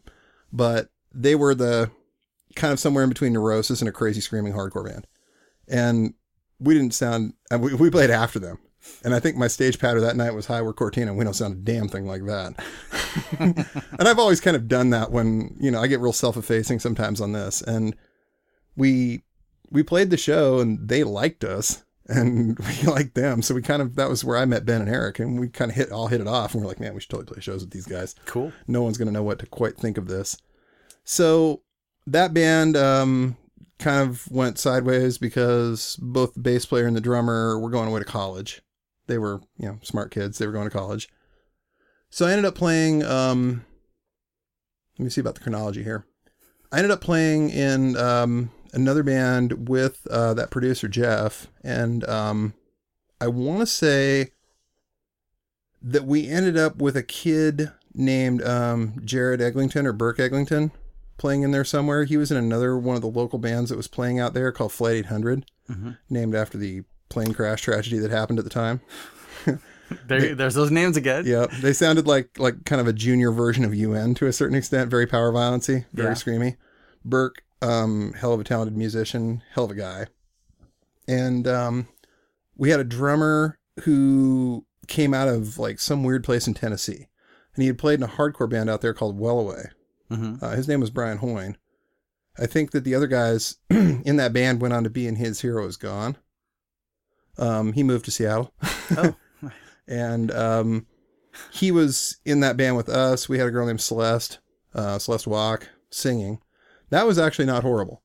What was that band was? What was it called? That band was called 509, and we only played like maybe 3 shows. One of them, strangely enough, was at the drive-in. Oh, cool. Yeah, was at the drive-in. Yeah, they showed up. Their show in Seattle had gotten canceled. What era at the drive-in? I want to say 96, 97. Okay, early. Yeah, they only had the record out on Flipside, and then they had the EP out, the El Gran Orgo EP. And I was like halfway booking this place at this point. So they showed up, and they were kind of like, our Seattle show got canceled. We need gas money. We'll just play for merch, whatever we can sell. You don't got to pay us. And they dressed cool, and we knew some people. They were good. They were great. Well, I had no idea. I'd only heard that they were on Flipside, and I don't think there were any good bands on Flipside at that point. So I'm like, oh great, they're on Flipside. Well, they dress well, so that's something. And they seem nice, and we know some of the same people, so okay. And then they came on, and they were from Planet Awesome, and you're like, what the fuck? Who are these guys? So yeah, we played, with those guys, and then don't remember why that split. You don't remember why that one? I don't remember why that one split up. Yeah, sorry, it's been too long. It's okay. So at some point after that, you connect with Matt Matsuoka and you get into the Hit. How did that happen? So let me see. There's another band in between those two. Okay. That started out as, let me see. It split up with a girl. That happened in 97, late 97, 98.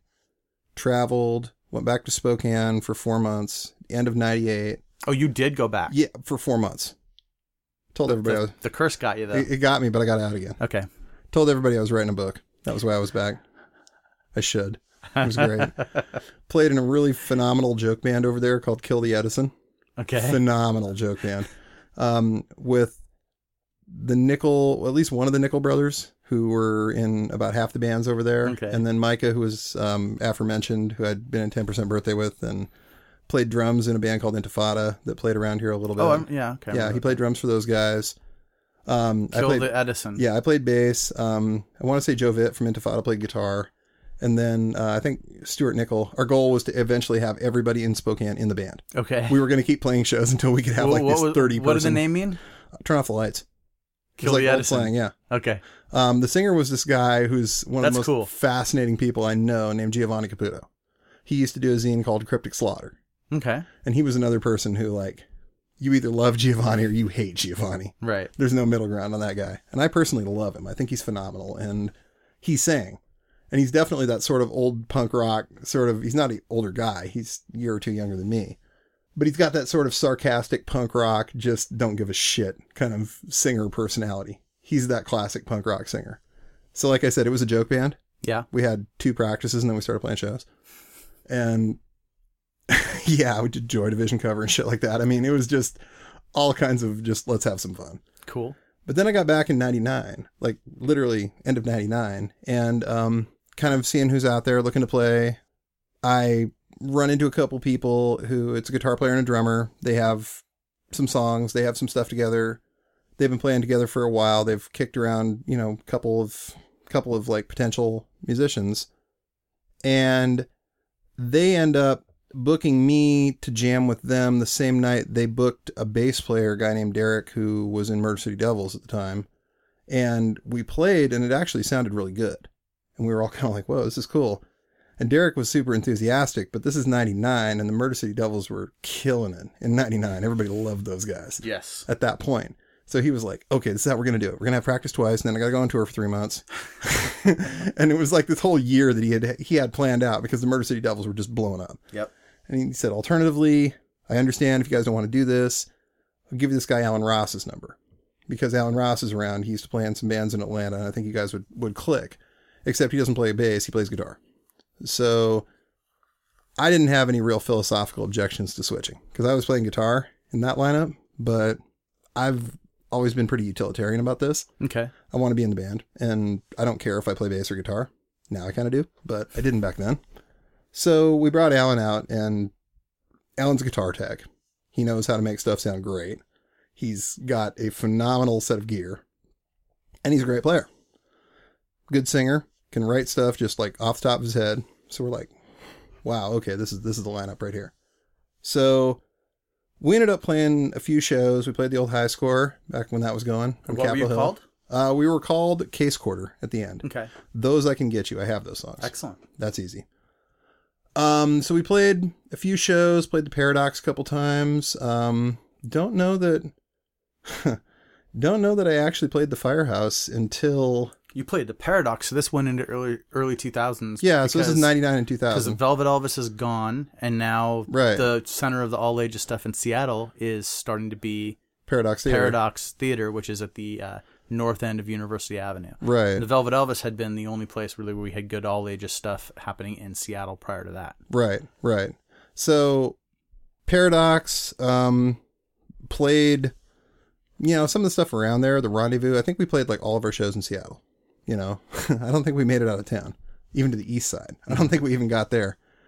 Yeah, we were supposed to play Ground Zero one night, and it got canceled for some reason. Ground Zero was a teen center similar to the old Firehouse in Bellevue. Yep.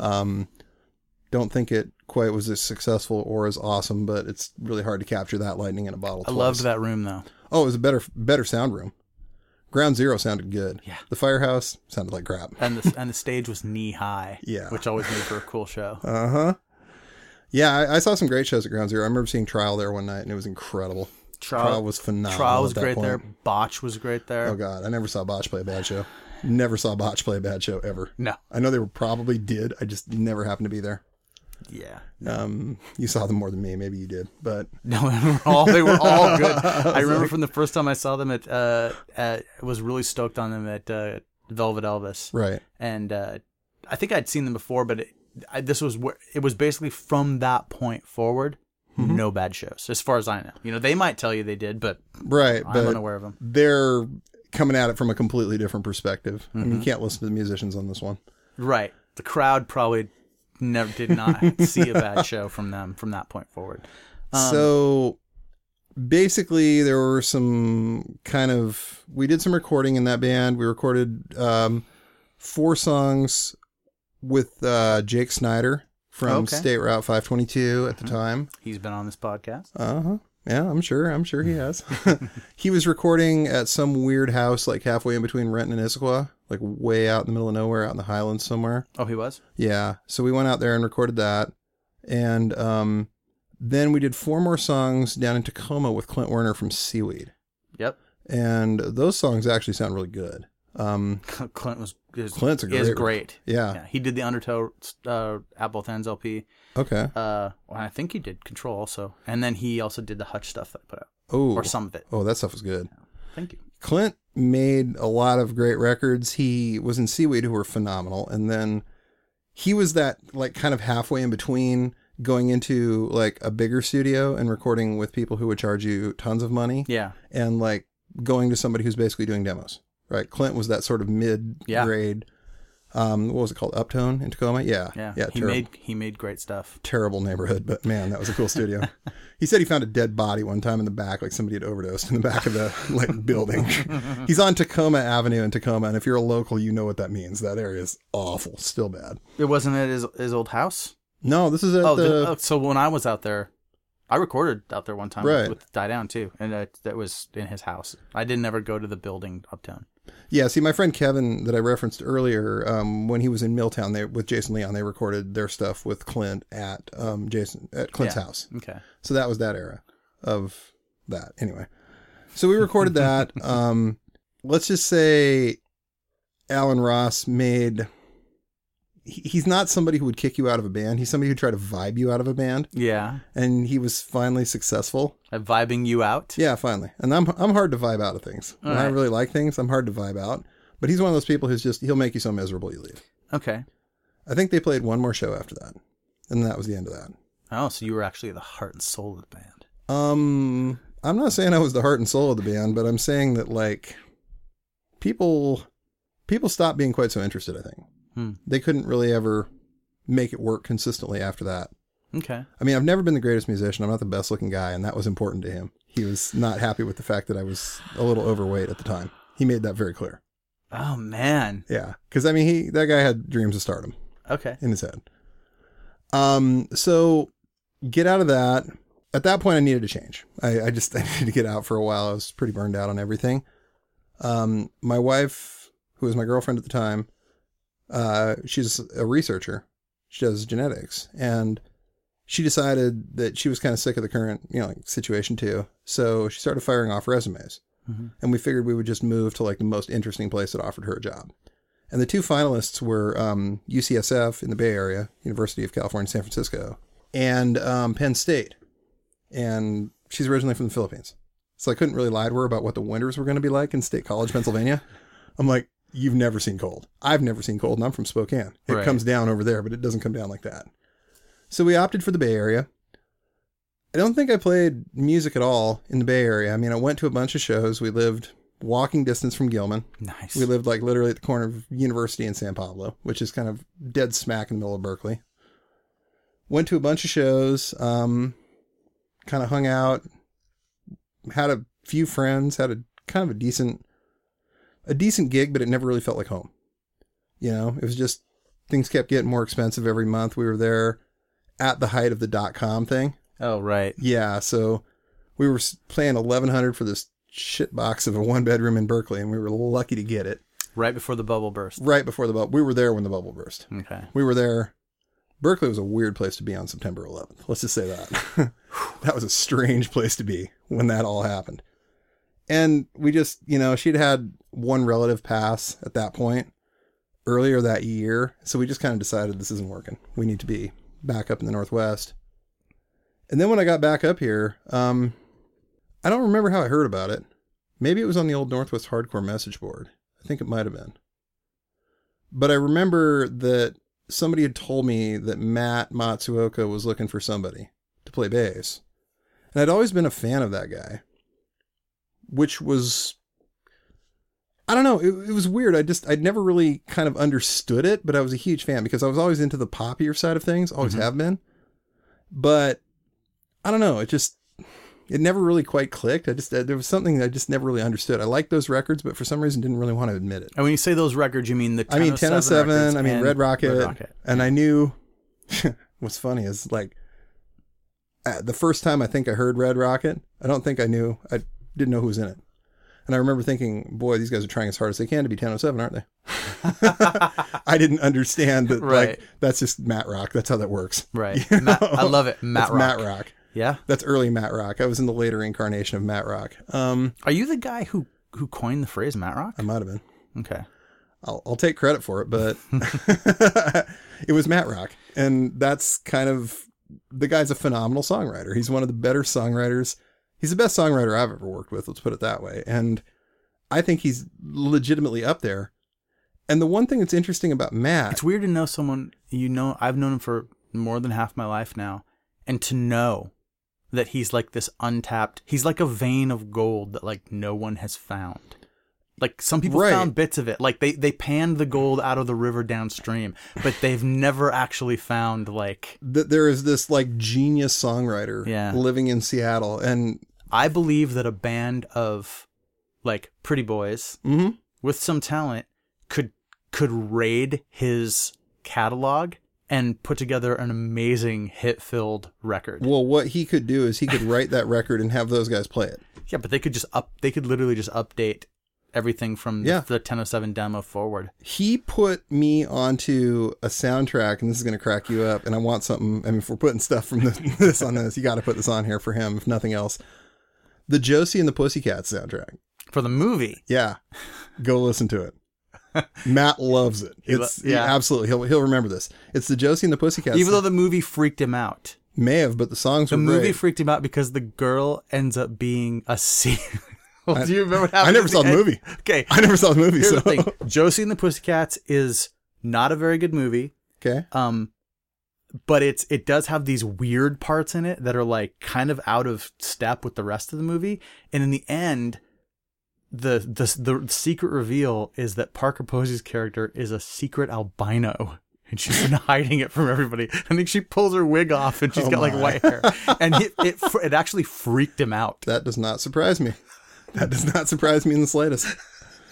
But like it disturbed him. That album was actually written and produced. Like all the songs were written and produced by Adam Duritz from Counting Crows and Babyface, the R&B producer. Oh, so it's awesome.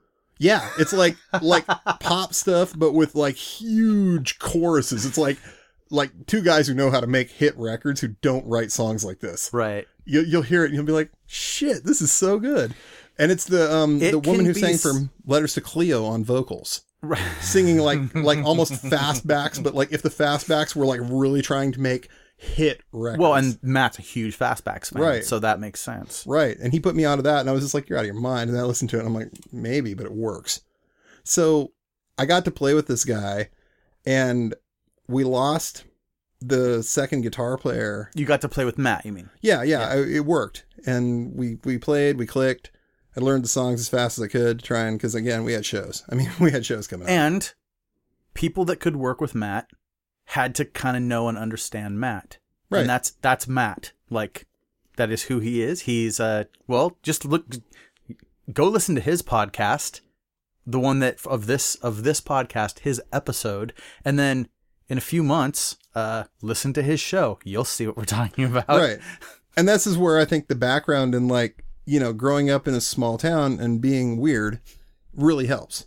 Because like, there's a lot of stuff that Matt does. And I mean, again, I haven't talked to Matt in a while, and that's on me. That's not on him. Oh, it's going to change soon. That's totally on me.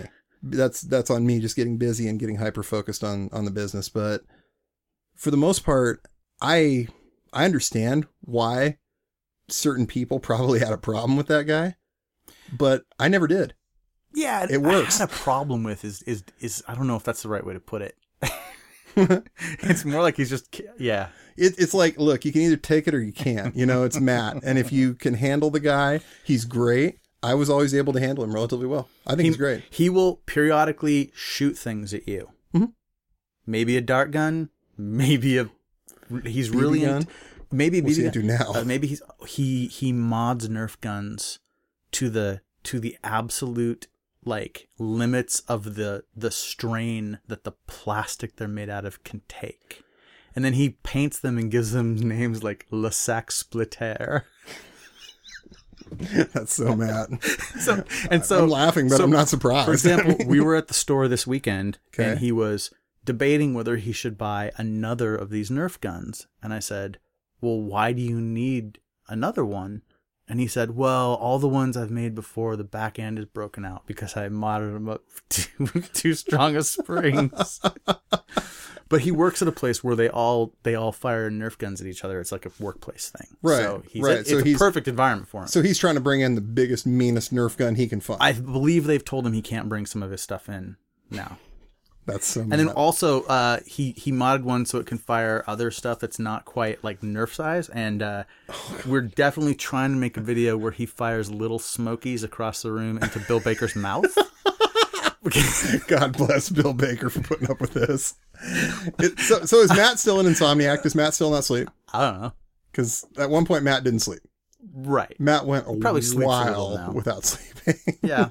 Matt has, Matt, I don't know if it's the same, he it's legal now. So I suppose it's Right. no surprise to anybody. He partakes a little bit of the, A little bit. of the weed. Just a little bit. His podcast may actually be referencing that in the title.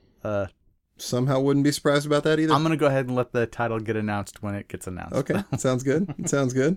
So you get into the hit. Right. What was it called? The Hit? It was called The time? Hit. Okay. And I remember him loving it, like thinking that you were just like there with it. Like, You know, it was the first time that like I wasn't really feeling like vibed. Like there wasn't like we just clicked on a personal level. Like we liked each other. And it was like, okay, we're going to make the rest of this work. I think all he cared about is that you just did your job. I wanted to be in that band. Yeah. He just wanted you to play the stuff, right? Right. That was it. I mean, there's no more to it. I had no delusions about being a songwriter. I know that he had problems with people in his previous projects wanting to play too many of their songs or, like there was always that thing. And I knew, I hate to say it like this, but I kind of knew what my role was. Show up, play bass, haul the heavy shit. That was my job. And I'm fine with that for the most part, because like for me, it was always kind of about, I want to be in the band. But So you guys, what do you do? So I feel like The Hit was the culmination so far of, and Matt's talking about playing music again. So I'm just saying. So easy of what everything Matt had done. And when you get to, I mean, that EP you guys put out is fantastic. We did a limited run on Excursion, and then Right. it came out on the Spanish label. It's called Caliber. Mm-hmm. And then you did a full length called Shermer, Illinois, Yes. which is fantastic. Recorded with Grammy Award-winning producer Matt Billis. Yes. There you go. Both of those were, right? Yes, actually they were. They were. They both were. Now that I think about it. I feel like the last 4 songs, and this is weird because when it all came to an end and Matt stopped playing music, the last 4 songs on that album are kind of like perfect examples of the things Matt does in songs. So if you go to, there's 4 tracks left on Shermer, Illinois, and you just listen to those songs, it's almost like, here's a Matt retrospective. And then there's not any more afterwards. One of the reviews that we got, and it was in Spanish, because I mean, when you put out a label in Spain, when you put out a record on a label in Spain, a lot of your reviews are not going to be in a language that's your first language. So, Yeah. the thing that they said about that record that really stuck out was it was very cinematic, and I found myself thinking, well, yeah, because it's Matt. This is a guy whose biggest influences culturally are, I mean, he used to reference like the 3 Johns when it came to his movies. He wanted to make a movie that was a perfect hybrid: John Hughes, John Waters, and John Woo. If he Yeah, somehow could yeah. have pulled that off, he would have been a happy guy for the rest of his life, I think. Well, and he made 2 movies. Uh-huh. That's a pretty good Yeah, I mean, comparison. that's where he kind of comes from, is the idea of like, sweet, romantic teen comedies about shit-eating drag queens who try to kill each other and are professional assassins. I mean, this is like That's the perfect- actually Matt's movies. Well, Pretty much. the first one, okay, Heartbreak Beat, which is Matt's first movie, is just mostly the teen side. but there was still some gunplay in it a Yeah. little bit, but that was the kind of fake stuff in the well, I don't even want to don't even want to talk about it. But then For the Cash, which is the real amalgamation of everything Yeah. that you're talking about, it's an impossible to follow plot involving clones and murderers and hitmen and secret hitmen and a team that gets pulled together to do something. I don't really remember to get a briefcase that had a bomb in it. Right, right. It's crazy, and it has some of the coolest stuff I've ever seen. And in the any movie. funniest part is like, I have a feeling that most of the people who were in that movie had no idea what the fuck it was going to be about. But Matt is so enthusiastic when he's selling something, he can convince you. He'll get so into it, he'll be like, no, it's this, and it's going to be amazing. And here's the deal. Matt Wright from Gashoffer in that movie is a wonder to behold. He's awesome. He kills people all over the place. He looks amazing, delivers every line like it's fucking a Hollywood baby. And that's the thing. I mean, when you start making these, like, really, I have a movie I want to make. I don't have actors. I don't have a budget. I'm going to hit the people up I know. You get some phenomenal performances periodically from people. Here's the thing. Okay. I'm a ninja in that movie. I played a ninja in a movie. There you go. And I did. I fell off the top of a car with a sword in my hand. I did stunt work. So yeah. The thing is, like, Matt is awesome. He's one of the most creative people that I've ever met in my life. He is just, he's a force. Botch get murdered in that movie. All of them. It's great because they play the assassination team. What's the God? 3 of them do. Tim wasn't there, but I can't remember what the pipe fitters. They're called the pipe fitters that aren't referenced almost at all until suddenly they're just there. One gets their throat cut. The other one gets his balls ripped off and eaten. Yes, You remember? Yes, I remember. Yeah. So this is for hence the- John Waters. People need to somehow try to track down. I believe there's a Spanish DVD because everything ended up coming out in Spain because why not? Of For the Cash, and it's because we pure had insanity. some crazy Spaniards that were prepared to pay us money for this stuff. They were excited about Matt, and I love anyone who's excited about They Matt. flew us to Spain and had us play shows. I mean, it The was, hit actually toured Spain, I know. and it was not nowhere else in Europe. No, just Spain. How many shows? I want to say 10. You played 10 shows 10 in shows. Spain, 10 shows in Spain. and that was a hard trip. Oh, that was not a fun trip. I mean, it was fun, but that was the end of, I thought at the time, Matt wanting to ever play music with other people. Yeah, he went through a period of time where he needed to be by himself for a while. That's Right. essentially, I think, and that's kind of what he did for a while. And at the very beginning of that period, what better way to start it off than to go on tour in a country where you don't speak the language? He wanted to mention something about being on a bench and taking pictures of him with artwork or with statues or something. Yes. Okay. So he told me to ask you said about bench is in Alicante. Mm-hmm. And when I was there in 2007 again, I'll shoot him the shot, but I updated that photo. Okay, with I the need guy these on the photos bench. for Okay. for the blog. I'll get So them for you. people go to the blog page for this episode and you can check it out at Right, www.nobodiesknows.com. It's so it's a public market in Alicante, Spain. There's a bench with a bronze statue of like an old man sitting there kind of waiting for the bus. Mm-hmm. And Matt and myself and John Wicks, the drummer, decided to do some really bad things to that guy and take pictures of it. Let's just put it that way. All right. And it's Spain, so people were just probably like, oh. It was late and we were all drunk, I think. So, I mean, it's definitely like they party in Spain and it's a very late kind of country. They don't. They're up late and they sleep in the morning? Well, no, they don't sleep in the morning, but they have this interesting custom called siesta, Oh. where everything kind of shuts down from about 1 p.m. till about 4 p.m. Everything in the country, like literally, stores shut, which is weird when you're on tour. because a lot of the time you're getting into towns at that point. Right. Like your van rolls in at about 2:00 in the afternoon, because none of the drives, I mean, Spain's not huge. None of the drives are really all that long.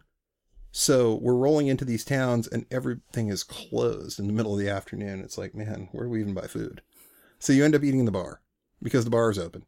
And that's like the only thing. But the bar is actually not the worst place to eat.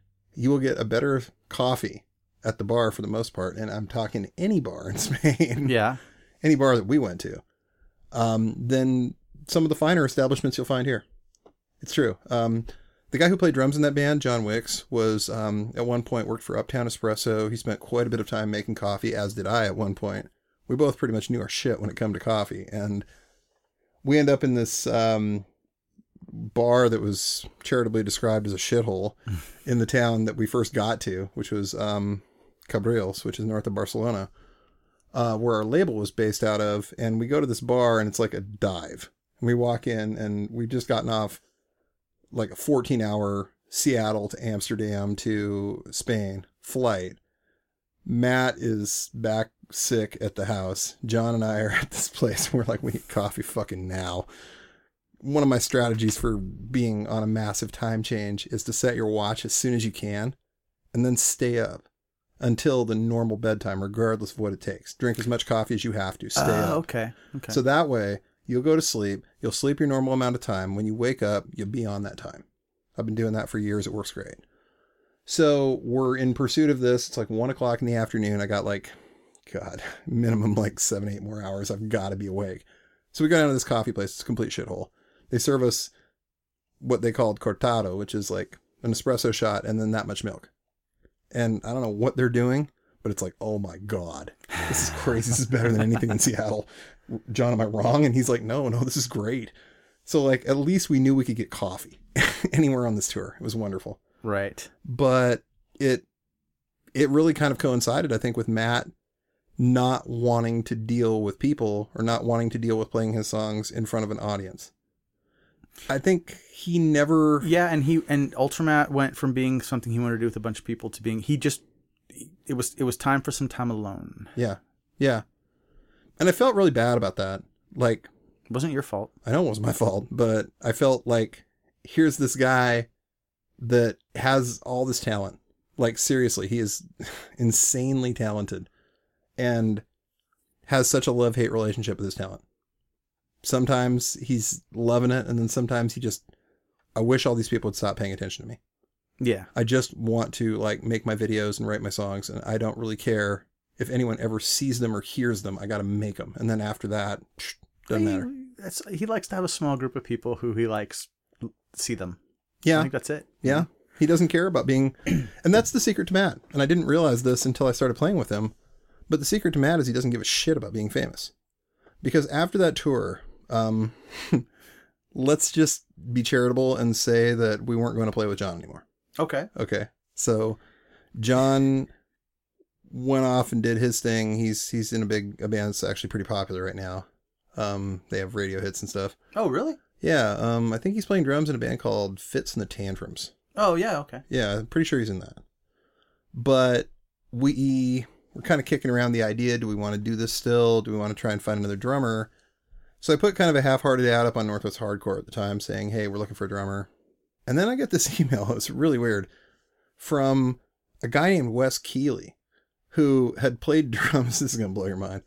He had played drums for both Throwdown and Walls of Jericho. And he wanted to be in the hit. And I'm like, are you fucking with me? Seriously? You've heard us, right? You know we don't really sound like that. I mean, I've heard both of those bands and y'all are great, but that ain't what we're doing. It's not changing. And he's like, look, I know I've always liked that kind of stuff. And, Wes being an ambitious guy is kind of like, okay, here's this undiscovered genius songwriter. If I can get in this band and convince this guy to actually give a shit about getting famous, we're all going to be on Cribs. I think that was his exact phrasing was that. Oh, so we jammed. Remember, this is the guy that I started a record label to put out his music. Right. So he's been getting people to feel this way about him for a long time. And here's this drummer who's been in these hardcore bands that are actually pretty big, who's hearing this and going, fuck, yes, I want that guy. So we jammed with him and we gave him the songs. We jammed with him. It sounded phenomenal. I mean, like literally he was the right guy. Yeah. And this is no diss on John. He's an incredibly talented drummer, but John, for the most part, is a jazz guy. He's a jazz guy, graduated from Berklee College of Music. He's slow. He's a little bit behind the beat, which is his style. It's perfect for what he does. But Wes is a rock drummer. And as he put it, I'm just back there doing my best Trey Cool impression. And here's a guy who can handle the drums for Throwdown, pretending to be Trey Cool, playing behind Matt Matsuoka. And I'm like, Dave, I really wish you could have heard it. Because that is one of the most... Matt never had a drummer who could keep up with him like this. And this guy... I think that Eric and Matt were a great combo. Eric and Matt were good. In Red Rocket. This guy was better. Oh, sure. But it was a good... it worked. And I'm not... Again, no diss on Eric. Oh, God. And Eric Kinder. Yeah. And Eric... Okay, so I'm thinking of Red Rocket Eric, too. I mean, like, he played with, I think, a lot of people who were quite good. Right. But this just locked in. I remember thinking, holy shit, if Matt signs on this, this is... I mean, whether he likes it or not, this is going to be the piece. Yeah. Because having that just killer drummer. But that was kind of the bowing out time. So we went to Sherry's, had coffee, talked, laid the whole thing out where this was going to go. And we got back in the car and Matt was like, I don't want to do this. And I was like, dude, why? What's the problem? This is great. This guy's on the page. This guy's totally motivated. He's good. He's serious. He's not a flake, let's make it work. And he's like, I just don't care. I just don't care about what we're talking about here. This is not something I want. This is not something I'm interested in.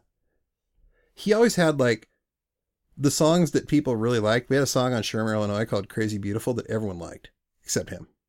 Right. He's the guy who didn't like it. And he's like, it's just a dumb song. It's a chant song. It's like, this is easy. I can write this stuff in my sleep. I hate it. And it's like, then you shouldn't write it. Save that then.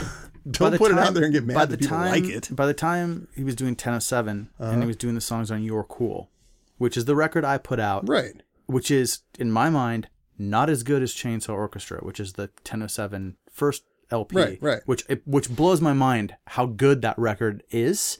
By the time they were doing the You're Cool songs, he said that he would not play any of those songs from Chainsaw Orchestra, and that he didn't think they were good, and it wasn't even the same band anymore. That's why he had changed the name. He used to use a number, then he spelled it out. That was the name change.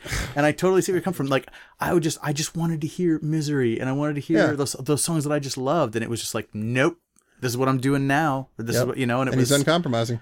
Yeah, absolutely. You ain't never going to talk that guy into doing anything he doesn't want to do. I learned that real early. Matt does not do stuff Matt don't want to do. Okay, so that's Matt. That was the end of the hit. And was that the last time you played music? Outside of a brief, like 4 or 5 band practice thing with, so there was a drummer who I think also played some guitar, kicking around for a while. I don't remember his last name. He had long red hair. His name was Wes.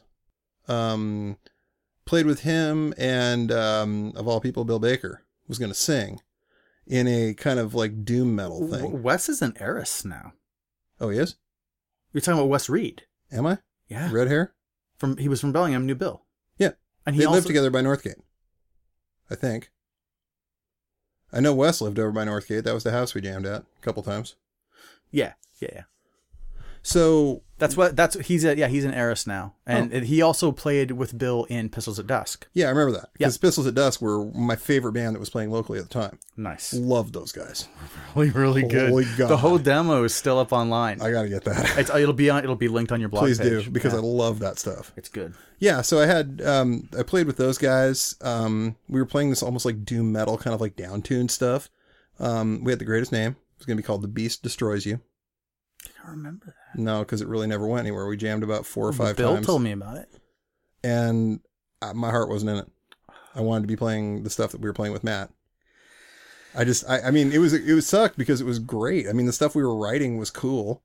And I think it was going to probably do reasonably well. But if you don't really believe in it, it's really hard to show up for band practice. And it's nothing on those guys because it was good songs. I was just still in kind of like, I want to play pop punk. I want to play in this kind of stuff. Mm-hmm. And so that was kind of where I hit pause. I was kind of like, the guys I want to play with don't want to play music. Well, and that had to be right about the time you decided, yeah, it was. Let's fight. Because, like, literally, because the hit went bye-bye in early 2004. Okay. And, you know, it was weird because I was still hanging out with Matt all the time. We used to go, like every weekend we'd go to Toys R Us. That is definitely a Matt thing. Right. Yeah. We go to Toys R Us.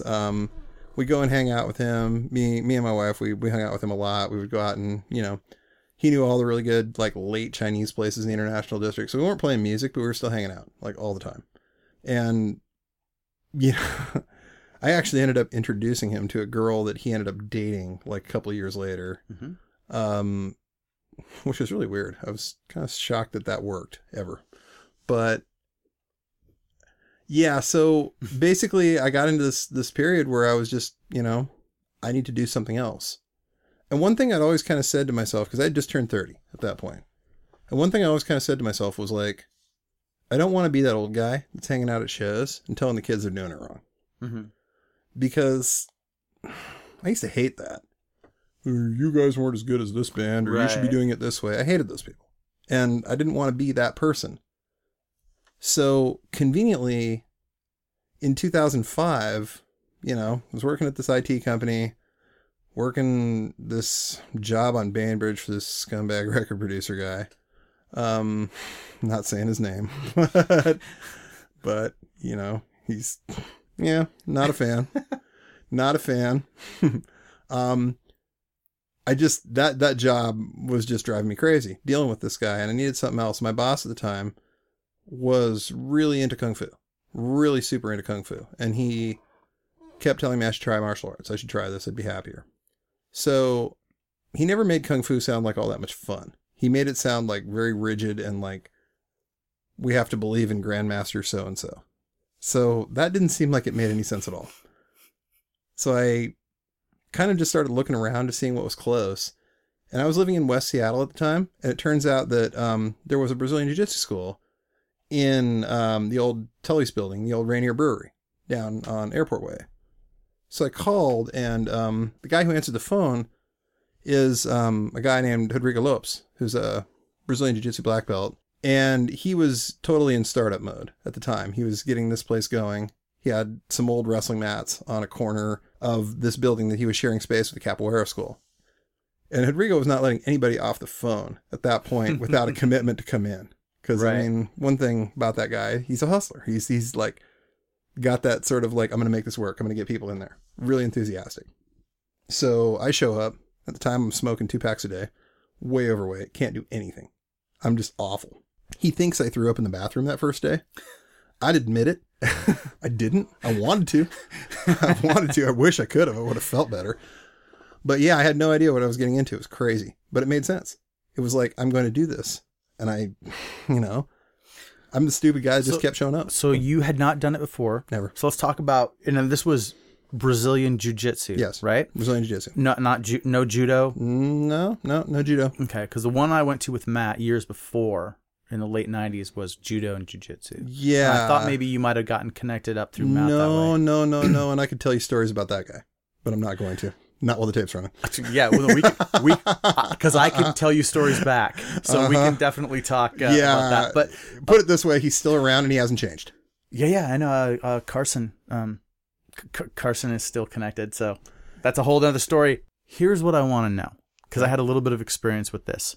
What did you wear the first time you went? I think I wore sweatpants and a t-shirt, and they gave me a gi. Oh, they had like a practice gi? Like just a loner. So a top. gi is that suit.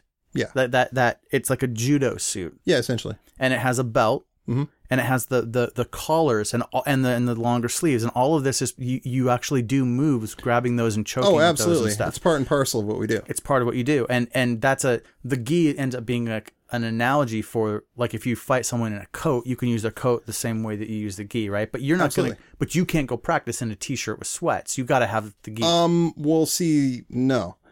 And for the most part, what you say about the coat is very accurate. I tell people that when they're asking, well, how realistic is it to train in that? Well, you live in Seattle where we wear jackets 9 months out of the year. So I think it's very realistic to know how to choke somebody with their own jacket. Well, there's still other stuff you can do if they didn't have that thing. Oh, absolutely. But you got to know. Right. And the thing is, like, it's less about what you can do and more about kind of a philosophical thing. But there is something that in jiu-jitsu they call no-gi, which is just basically like shorts and a t-shirt or shorts and a rash guard. Some people would refer to that more as submission grappling. Okay. But for the most part, it's jiu-jitsu without the gi. Okay. And the differences here are kind of philosophical in terms of like how aggressive you should be. The wrestlers that get into this tend to go a lot harder. They tend to be the guys that are really aggressive and pushing the pace and trying to make things happen. And jiu-jitsu works best when it's reactive. Jiu-jitsu works best when I get to see what you're doing and I get to react to what you're doing. Okay. I get to be like a step behind you. But that's okay, because for the most part, what I'm doing is I'm setting traps. If we're in a situation where we're grappling, I'm trying to give you bad options. I'm trying to make sure that all of your options suck. Right, because so let me jump in here and Sure, for people absolutely. who are listening and maybe don't know what we're talking about. So you're saying like, you're not saying this as an instructor. You're saying this as a person who's grappling with this person. As the person who's as grappling their with this opponent. person. So you're going to give them bad options. Absolutely. They're going to put their arm somewhere where you can get a hold of it and twist it in a way that will make them submit, Absolutely. and you will win. And that's the goal, right? The goal is, in the broad strokes, the first thing you want to do is not lose. Yeah. The first thing you want to do is not lose. Survive, right? Get to a point where they can't hurt you. Mm-hmm. Get to a point where they can't hurt you bad. Then figure out a way to win. Right. What you do is, the first thing you focus on is like, how do I defend myself? The best way I ever heard it put was a guy named Henry Gracie put it on a level of like, if we put strikes on a scale of 1 to 10, 1 is like your 5-year-old hitting you, and 10 is like vintage Mike Tyson. Yeah. You want to make sure that everything stays below 5. When the strikes that you The strikes actually that do? you're eating That stay you- below 5. Right. You Because won't- they can't get a good You swing can at survive that. you. Yeah. You can't necessarily survive vintage Mike Tyson. Right. Right? So you don't let it get to that. The best way to do that is to control the range. If I'm close enough to you, Mm-hmm. you can't hit me hard. Right. If I'm far enough away from you, you can't hit me hard. Hickson Gracie said strikers have a gentleman's agreement to stand within a certain, distance from each other and hit each other. That's great, but I'm not playing that game. I'm going to get either closer or farther back. You can't hit me from here, and you can't hit me effectively from here. And so the school that you run, you do grappling and striking. No, for the most part, we're straight up grappling. We're Okay, straight 'cause up that- Brazilian Jiu-Jitsu. Because that's a different thing. Because isn't the striking essentially Thai kickboxing? Well, it depends on what you're asking. And I'm going to try not to get too nuanced here. I'm asking as someone who has the tiniest bit of knowledge enough to just be dangerous and say things wrong. Okay. But imagine that who's listening has So- far less than I do. Let's break it out into two camps here. When you're talking about mixed martial arts, a lot of the striking is derived from Thai boxing. These days, things like Taekwondo are starting to actually make an appearance. You got your guys like Conor McGregor, who came from, traditional martial arts, Taekwondo backgrounds, and are starting to throw that kind of flashier striking in with what they're doing. Mm-hmm. But traditional... That's like flair. Right? Yeah, it's very flair. It's very like they aren't looking for it to come in from that angle. Right. Like I can hit you with spinning back fists and, weird angle stuff. Looks good on camera. Oh, it totally does. Okay. And it makes you a rock star. For the most part, striking, kicks, punches in Brazilian Jiu-Jitsu are done to control distance. Okay. You're not really ever trying to hit somebody or hurt somebody. Like if you get too close, I can push kick you back. I'm not necessarily trying to knock you out with any of this. Okay. I'm trying to control distance. I'm trying to keep you in a certain range. Okay. If I'm trying to keep you away from me, I'm not going to let you get any closer than like the edge of my fist outstretched to the edge of your fist, because from that point I'm safe range wise. But what I'm looking to do is keep that fight in the range that I wanted. And I'm using strikes to move you either backwards or forwards. What I really want is to be able to get from striking range, which isn't necessarily where I'm great, into clinch range, which is where we're on our feet, but I've got a hold of you. Yeah. From there, it goes to the ground relatively fast, and then... Now, are you about throws that do damage upon landing, or is it getting them down to be able to armbar or choke them? To be honest, because that might be judo. Judo operates on the logic that a well-placed throw can end a fight. Yes. And they're right. If I throw you on concrete, if I hit like, say, an uchimata, which is the big judo throw that everybody thinks of, where you have the leg in between the legs, and Yeah. you're inverting the guy. Yeah. If you hit an uchimata correctly on somebody on a pavement, that's it. If we're That's the end of falling that. and I've got your arms tied up so you can't block it, and you end up being the one that hits first with Yes. me on top of you, that's not good for you. No, that's not good for you at all. So, but that's also not really a jiu-jitsu thing. Well, it's really hard to do on people who, for the most part, know how to stop it. Right. I mean, you see those kinds of throws in international competitions, but for the most part, That's in competition. But if we're out in the world Right. and someone knows how to do this stuff, whatever bro comes up to them in the bar is not going to, even if they maybe know a little bit because they've been watching the UFC or whatever, Right. they're still going to hit the ground. The thing is, though, that jiu-jitsu starts from that worst case scenario mentality. Yeah. Like, jiu-jitsu, what I wanted to be able to do is, like, I start with you in what's called mount position, which is you with your knees, like, up over my chest and hitting me. Right. Right? We're not thinking... So you've already gone to the ground. Now yeah, what we're do I thinking, do? like, this is the worst case. What happens if Okay. I'm in this situation and I've got the big college wrestler who has, like... And believe me, the college wrestler can take you down. Yeah, sure. That's going to happen. Anybody who tells you they train not to get taken to the ground, unless they are like doing this with top level judo guys and college wrestlers, are full of shit. Right. Right? You will get taken down regardless of how good you are. The question is what happens then. Right. And we operate on the assumption that like you need to be able to not just survive, but to escape from those positions. You need to be able to escape. You need to be able to defend yourself effectively while you're escaping. And then once you get to what we call guard, which is basically being able to control the person with your legs, either with your legs wrapped around them with closed guard or legs open using your feet and legs to push that person in control distance, then you can start looking for ways to turn the fight in your favor. You can start looking to submit them at that point. Judo is the thing that you just described to me, is that Gracie style? I'm going to go ahead and say yes. Okay. Because if people go back far enough with this, they'll remember that the original Ultimate Fighting Championships, there was this small man in a white outfit who was beating everybody, and it wasn't flashy, and he wasn't some pit fighter throwing punches. He was getting the shit kicked out of him, but he was doing exactly the stuff that you're talking about, and that's Royce Gracie. He was doing stuff that no one had really ever seen before. And some people were like, but it's boring. I was like, "Ooh, but it went. That guy's impressive." I remember. It works. Yeah, it works. And so does that philosophy come from that family? To an extent, it goes back a little farther than the Gracie family. There's a couple different takes on this, but the popular sort of myth of how this all got started, there's a gentleman named Mitsuo Maeda, who was one of the original Kodokan Judo students in Japan, Jigoro Kano, who started judo. Maeda came to spread, he would send guys out to like do demonstrations and spread judo. In fact, Maeda did early demos at the old Seattle dojo in their old location down in the International District, which is like first judo school in the United States. He actually did a demo at the Naval Academy for Teddy Roosevelt.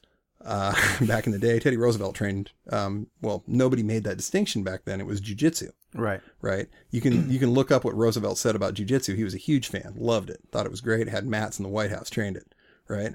So that's incredible. Maeda was, he did a stint of basically carnival fighting. Like you hook on with the carnival, you put the jacket on and see if you can, and again, these are things that you used to be able to say, throw the little jab. Right? That's what they said. But here's the thing. If you're going at it with somebody who has... Did they have a barker? Step right up. See Absolutely. If you can throw the jab. Absolutely. Oh, man. And all these big farm boys thought they could do it. All these big farm boys thought they could kill this guy, and then it just doesn't work that way. Wow. Because if you know how to throw choke hay somebody, bales all day long. yeah, I could throw this dude. Not happening. So you just have to put on this jacket. You know? The only thing is you have to wear this suit. Yeah, and of course... And they probably looked at it and went, well, there's nothing special about this. So he did this for a while. He did a bunch of like, prize fight, challenge match stuff. Went at it with, boxers, went at it with guys who did catch-as-catch-can wrestling at the time. So by the time he got to Brazil, he had assimilated a lot of stuff that wasn't necessarily classical judo. He had assimilated a lot of striking that wasn't necessarily the way they did it in judo. He had assimilated a lot of submission techniques that weren't necessarily the way they did it in judo.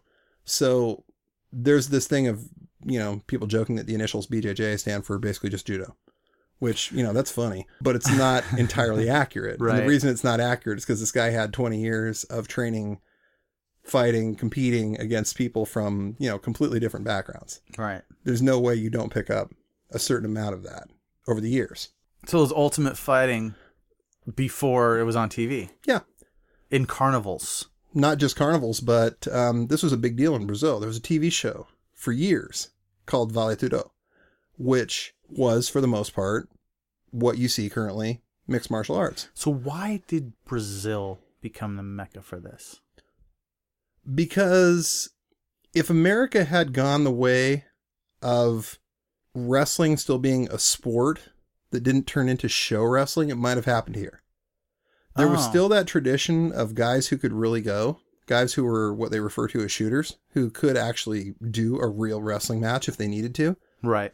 But for the most part, like you said, nobody really wants to watch that at the time. Most people want to see something flashy. They want them to go off the top turnbuckle. Right, so they started going off the top turnbuckle and jumping through the air because it's way more fun to watch. Yeah. You can build up these dramatic...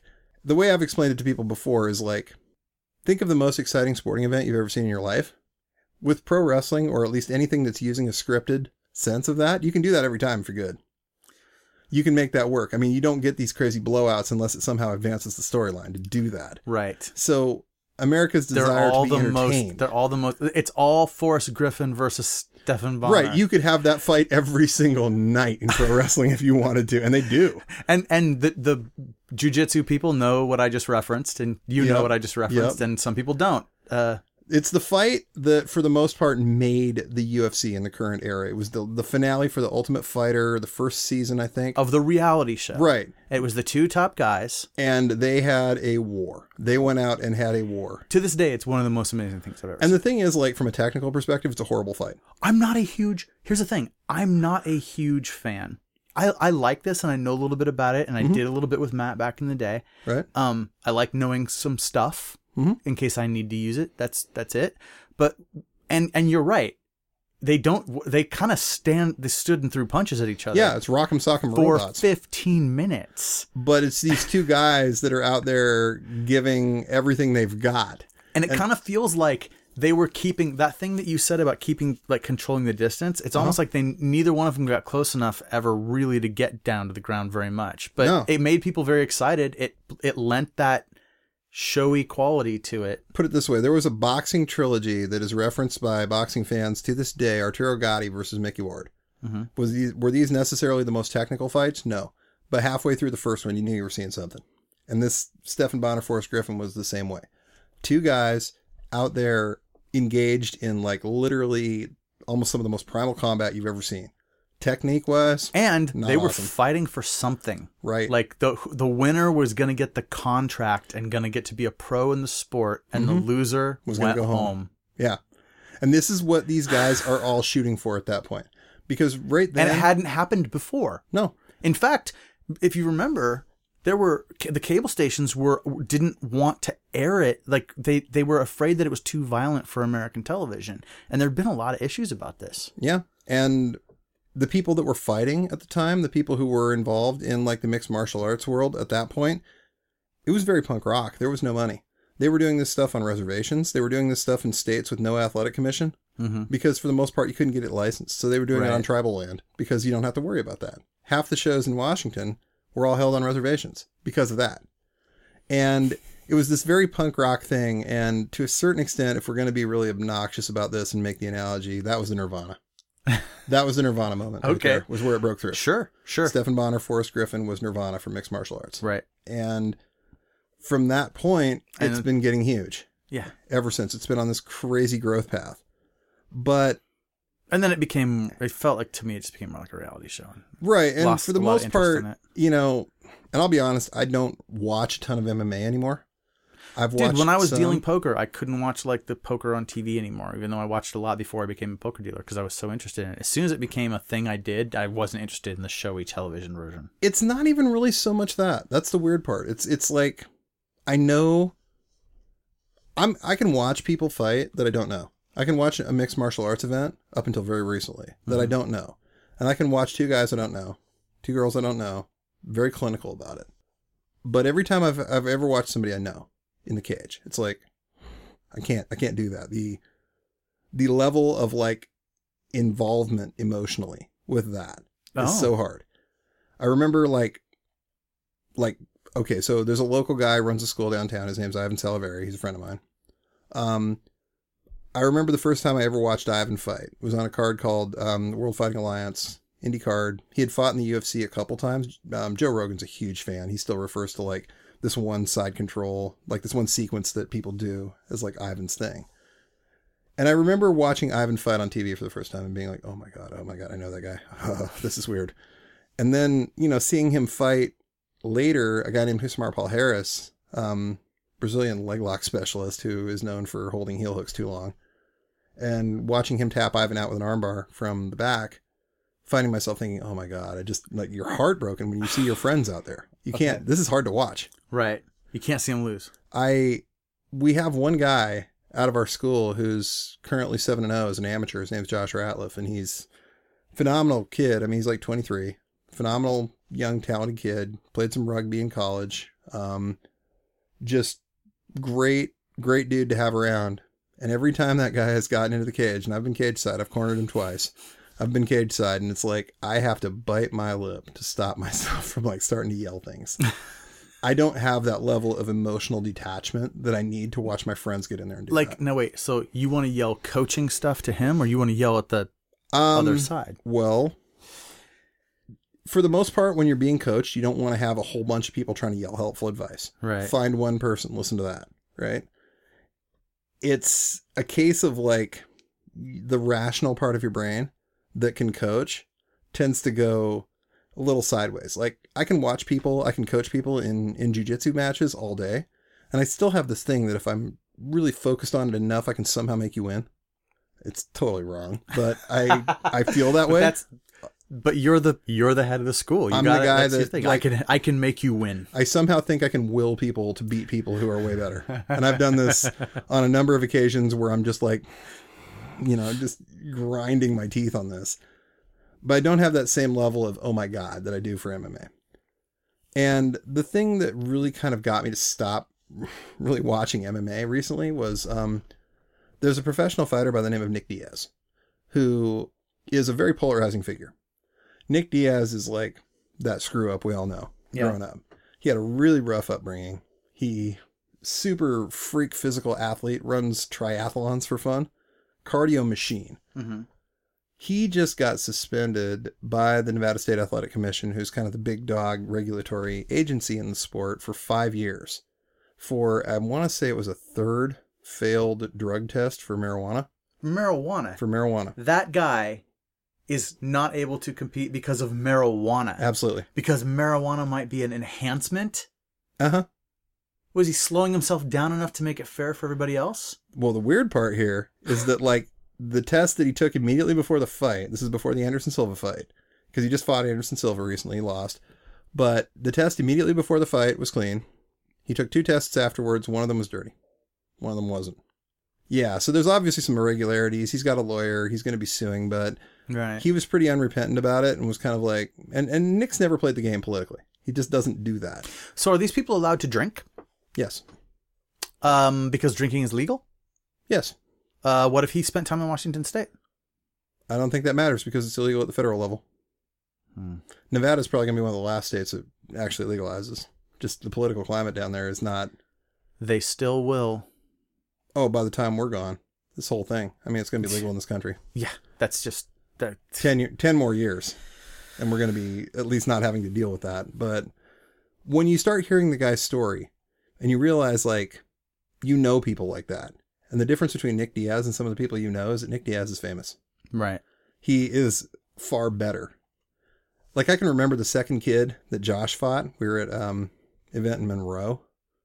And this guy that he's fighting has lost like 5 amateur fights in 2 months. He was a last-minute replacement for the kid that he was supposed to fight. Yeah. And amateur MMA is its own special shit show around here. And that's as far as I'll go with that. But, yeah, this was a last-minute replacement. This kid had lost 5 fights in 2 months. What kind of athletic commission lets a kid get into the ring and get his ass kicked 5 times in 2 months? Okay. This is not okay. No, okay. Someone's going to die. Okay, yeah, when you put it that way, Anyway. that begins to make sense to me. Right. I mean, concussions, things like that. So this is not good. So, you know, like literally in between rounds, this is the only guy that's made it out of the first round on Josh. And that should say something about how tough this dude is. Every time he looks up, he sees Josh just like mad dogging him on the stool and then puts his head back down. and finally like stuck his head in to get guillotined at the beginning of the second row. Guillotine is a choke where you wrap the arm around the neck, basically in the broad strokes and squeeze. Yeah. And I talked to this kid afterwards, and he's not okay. He's not okay, not just from getting hit, but he's not okay. He's like saying things like, I just want to get in there and bang. I just want to get in there and fight. Maybe I should go to there's a school in the East Coast. I think I might go. And it's like, look, where do you live? Where do you live? Because you don't grapple. You don't know how to grapple. Where do you live? Everett. I'm like, okay, so I'm in Edmonds. I want you to come down. I'm not trying to say I'm better than whoever's teaching you, but there's some stuff that you should work on. And I think you need the help. I don't do this to say, oh, we're so much better than you. You should come in. It's like, man, you are going to get hurt. And I made the connection finally that like there's so many guys out there that are like that. They're just totally damaged. The only thing they can do is fight. And I don't know that I want to be a part of that. I don't know that I feel good about this. I mean, jiu-jitsu is not synonymous with that world. Right. Jiu-jitsu, for the most part, is very cool and laid back. It's a lot like skateboarding right before it blew up. That's why I thought it was interesting you brought up Animal Chin. Because, you know, I had talked to Craig, who I had referenced earlier, the Wallows local guy, about we should make our own version of that. Go back and find what is the Animal Chin of Brazilian Jiu-Jitsu. And make a video? Sure. Because there's a lot of the same stuff that's starting to happen right now. Hashtags. People are hashtags. People are becoming brands. People are really taking this to that level. Parents are like pulling their kids out of school and homeschooling them so they can train 3 times a day. And this is insane because there's no money in this. So then I guess that you could make the movie, and I'm sure this has already happened, right? The guy's got to be new in town. Mm-hmm. He's got this weird style of jiu-jitsu. Oh, that's easy. He falls for this girl Who trains at a different school. Right, and then her brother ends up being like... Yeah, her brother's an ass kicker at the other school. No, you know the story because it's the story. We could write this down but right here's now. the thing, though. But here's the thing, and this I discovered this last year, and I never knew this. If you want to make one of these movies work, it has to be North Shore. Do you ever see it's a surfing version of this? Yeah. It's phenomenal. Like I had never seen it. I was at my buddy's house in Maui last year, and he's like, "You've never seen North Shore?" And I'm like, "But isn't it just A, B, and C?" He goes, "It's the A, B, and C." But what I didn't realize is they actually made it, I guess, in conjunction with people in the surf community there, and they went, "No on that. Yes on this." So in the end, it's super cool, and it has those elements of the locals, but right. and there's like a building respect at the end where it all comes together, but you buy it. It's emotionally satisfying. Well, that, so do to that a certain extent, is why the movie Red Belt that came out, that's why that kind of sucked. Okay, hold on. I was just about to say I absolutely love that movie. Really? I love Red Belt. But it's Mammoth. It's probably more because it's Mammoth. And that guy trains. That guy's a brown belt last time I checked. He trains with Hensel Gracie out in New York. You don't like Red Belt? There are parts of Red Belt that are very Hollywood. Is it because it's too Hollywood? Everything is fixed, and he has to fight down the hallway at the end. I mean, it gets to a point where... You know what? All I ever remember about Red Belt is the last couple seconds. Because it's so cool. Danny DeSanto's handing him the belt at the end. And what I also like about it is that if you weren't paying attention, you don't understand how this movie ended. Well, because he says there's only one red belt. Yeah. Like earlier in the movie, you can't become that, you know? And that's the thing. Then it's he's about to talk and he's out of breath and he's waiting for it. And then the dude just shows up and just hands him the belt and the movie is over. I'm like, that was so killer. Like that whole movie existed for that point to get made. And the thing Boom. with me is like, there's enough of the cinematic aspect of it that it's like the movie. I think it's okay that you don't like a movie I like. You're right. And I'm just, I think a better analogy movie wise that I would try to do would be Vision Quest. No. Okay. I think Vision Quest, because wrestlers still watch that. Wrestlers still watch that movie. That's phenomenal. True Spokane story. I saw At the Drive-In play at that same bar that Madonna plays in that movie. Nice. Yeah. Ichabod's. Yeah. At the Drive-In played there. It's phenomenal. Crazy for You. Yeah, is the song she's playing in the bar. They should have done a cover of Crazy and it's for peak You. Madonna. I don't know if they knew that, but it's peak Madonna. It's like a prayer sort of era Madonna. Oh, it's incredible Madonna. For me, that's the Madonna that, like, when we think about Madonna, guys our age, we're like, oh yes, absolutely. Don't care if she's 100 years old, doesn't matter. So does that mean that dudes also train by carrying giant logs up and down the stands at the stadium? Wouldn't really surprise me all that much. Some of the things I have seen people do. That guy's name is Shoot. Yeah, in the movie. Yeah, Shoot is the other wrestler, the scary guy. Not Matthew Modine? Is that who your hero is? The panty sniffer. In the movie, in Vision Quest, he's a panty sniffer. I actually read a treatment of Vision Quest not that long ago that dealt with it like he's the bad guy. Like, think about it. This kid is like cutting weight, and he's like the psycho who's trying to drop all this weight to get into your division and fight you. So it was redoing Vision Quest from the point of view of Shoot. Yeah, from Shoot's point of view. Because Shoot's pure. He's just like, wait a minute, why is this crazy dude trying to drop weight? Of course I'm going to be freaking defending myself. You know, what is this? What's wrong with this guy? He's like walking around with this freaking telephone pole trying to intimidate me. What's wrong with you, dude? No, Shoot had a telephone pole. So it's the other guy's perspective. Okay, very good.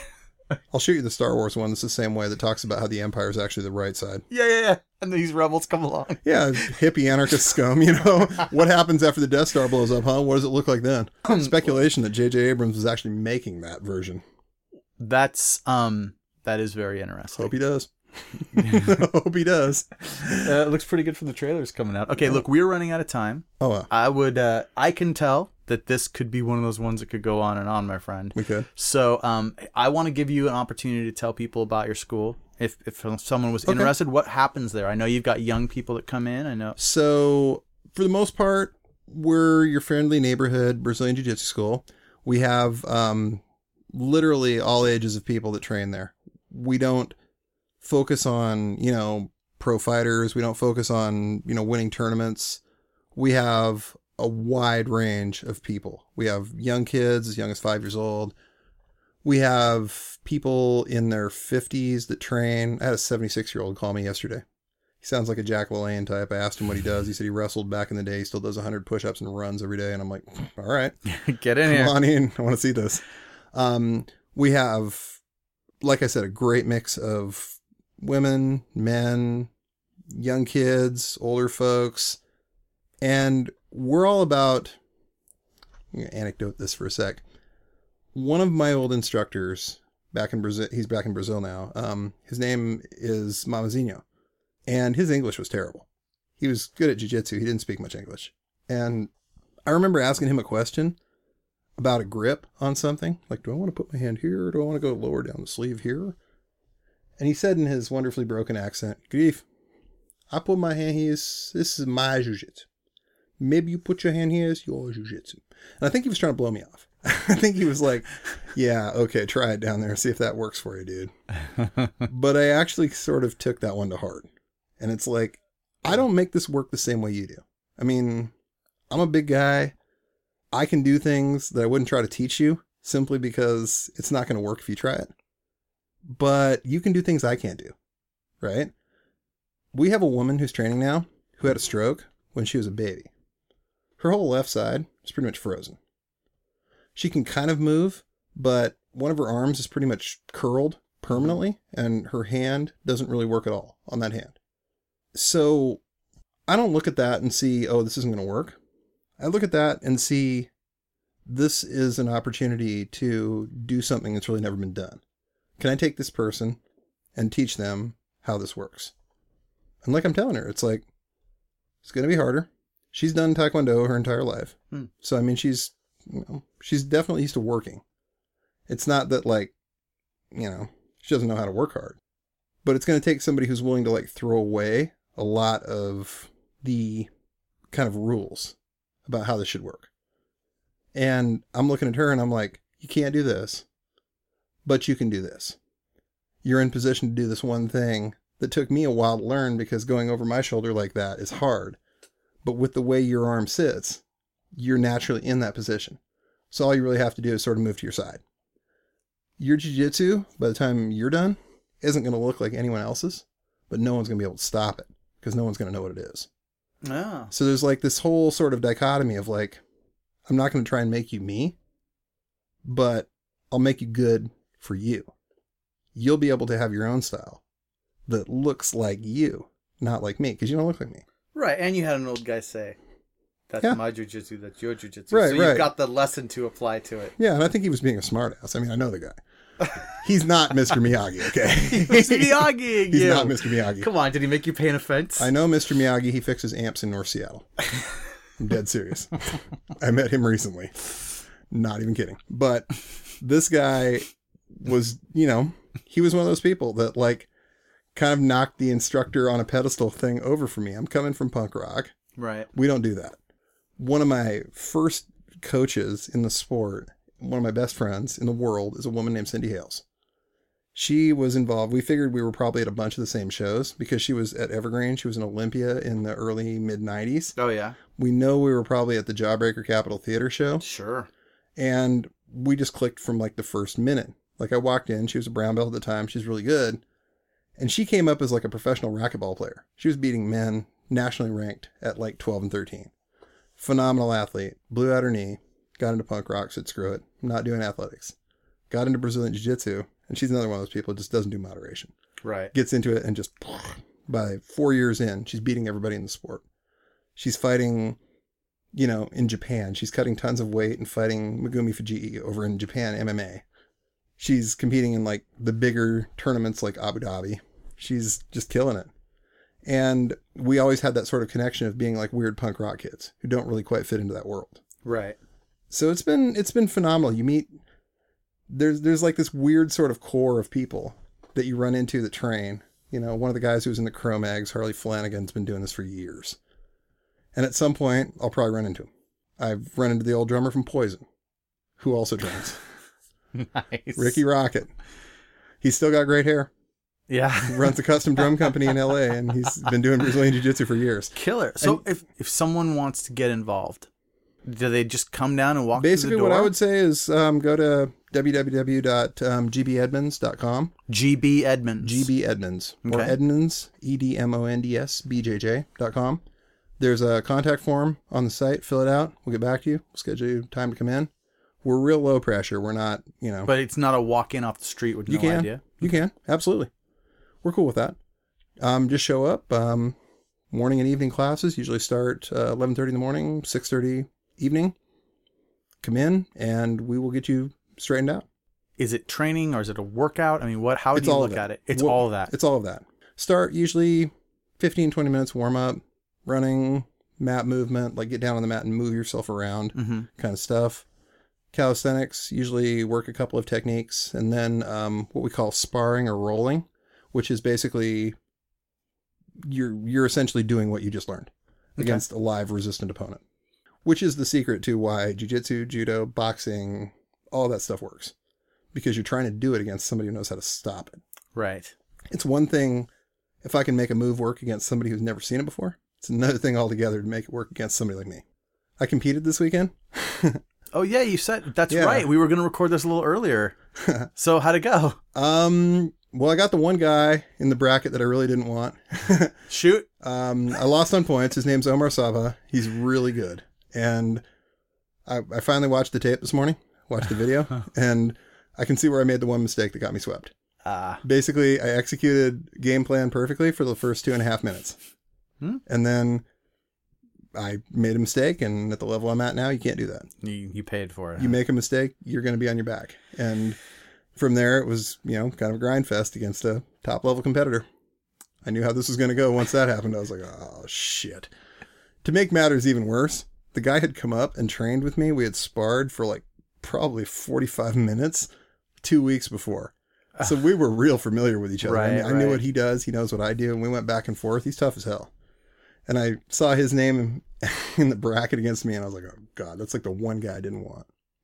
Everybody else, it's like, okay, this is, I got an idea of how this is all going to go. And it's like, oh, geez, this is not going to be fun. But, that's the level I'm at now. To be honest, I mean, my competition record since I've been a black belt has been dismal. Yeah. Because everybody you're fighting is good. Yeah. I fought a guy 2 years ago at Pan Am's, 2014. His name was Leonardo Dalla Costa. Now, I know approximately what you were doing in 1994.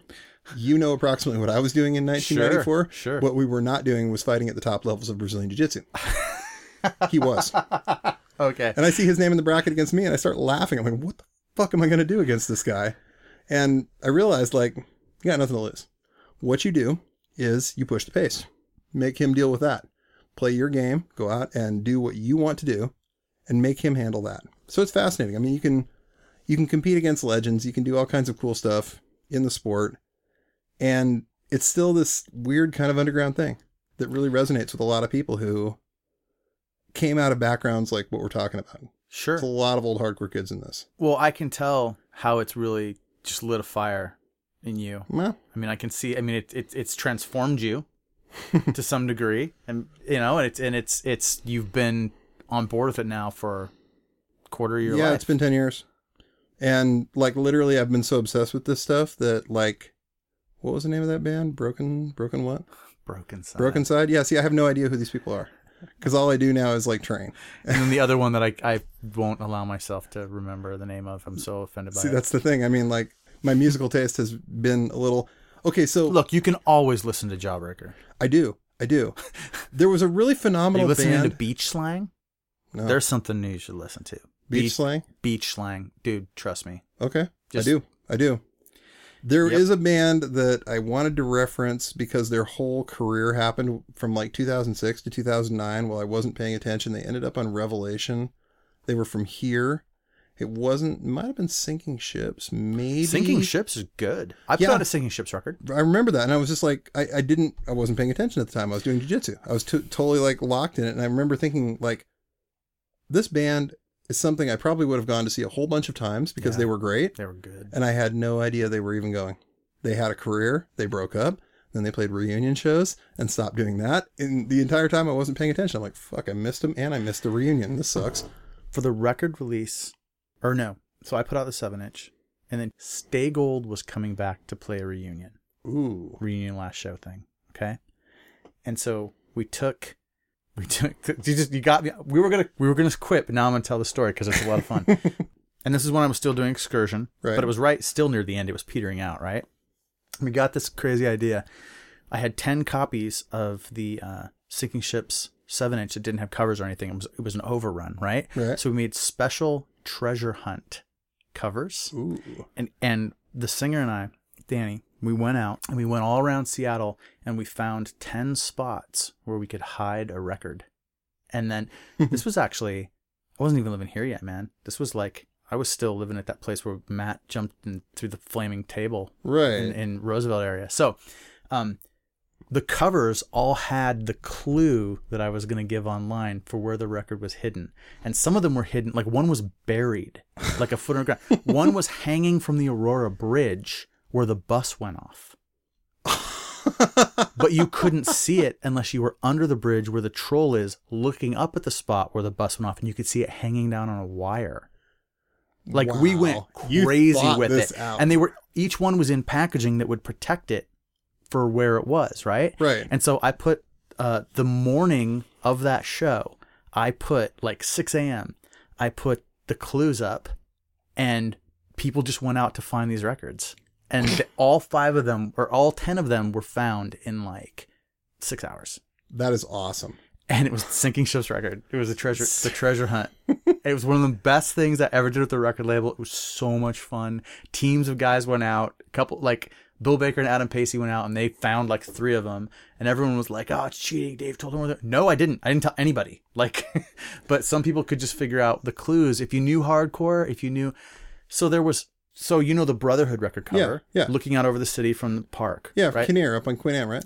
Yes. Okay. So if you're standing there looking at that view, to the left, down below, there's a weird little street that comes up. Yeah. And it has a cul-de-sac in it, right? Mm-hmm. And at the top of that, there's a manhole. Okay. And so we pulled the manhole cover off that, went down the handles, tied a record off down there, and put it back. And then we said, it's down the manhole of the most phallic looking street on Seattle's most famous hardcore view. Like that was like one of the clues. So you had to go there, look for a phallic looking street, and then pull the manhole. find a way to get the manhole off, and there was a record down there. Oh my God. Like that was weird. That is so awesome. And see, this is the kind of spirit that like, this is, I think, why like people who came from that scene kind of find what we're doing. It's a little bit like that in terms of like, you can still be really creative. You need some adventure. 2 years ago, like 2013, there was a typhoon that hit the Philippines, Haiyan.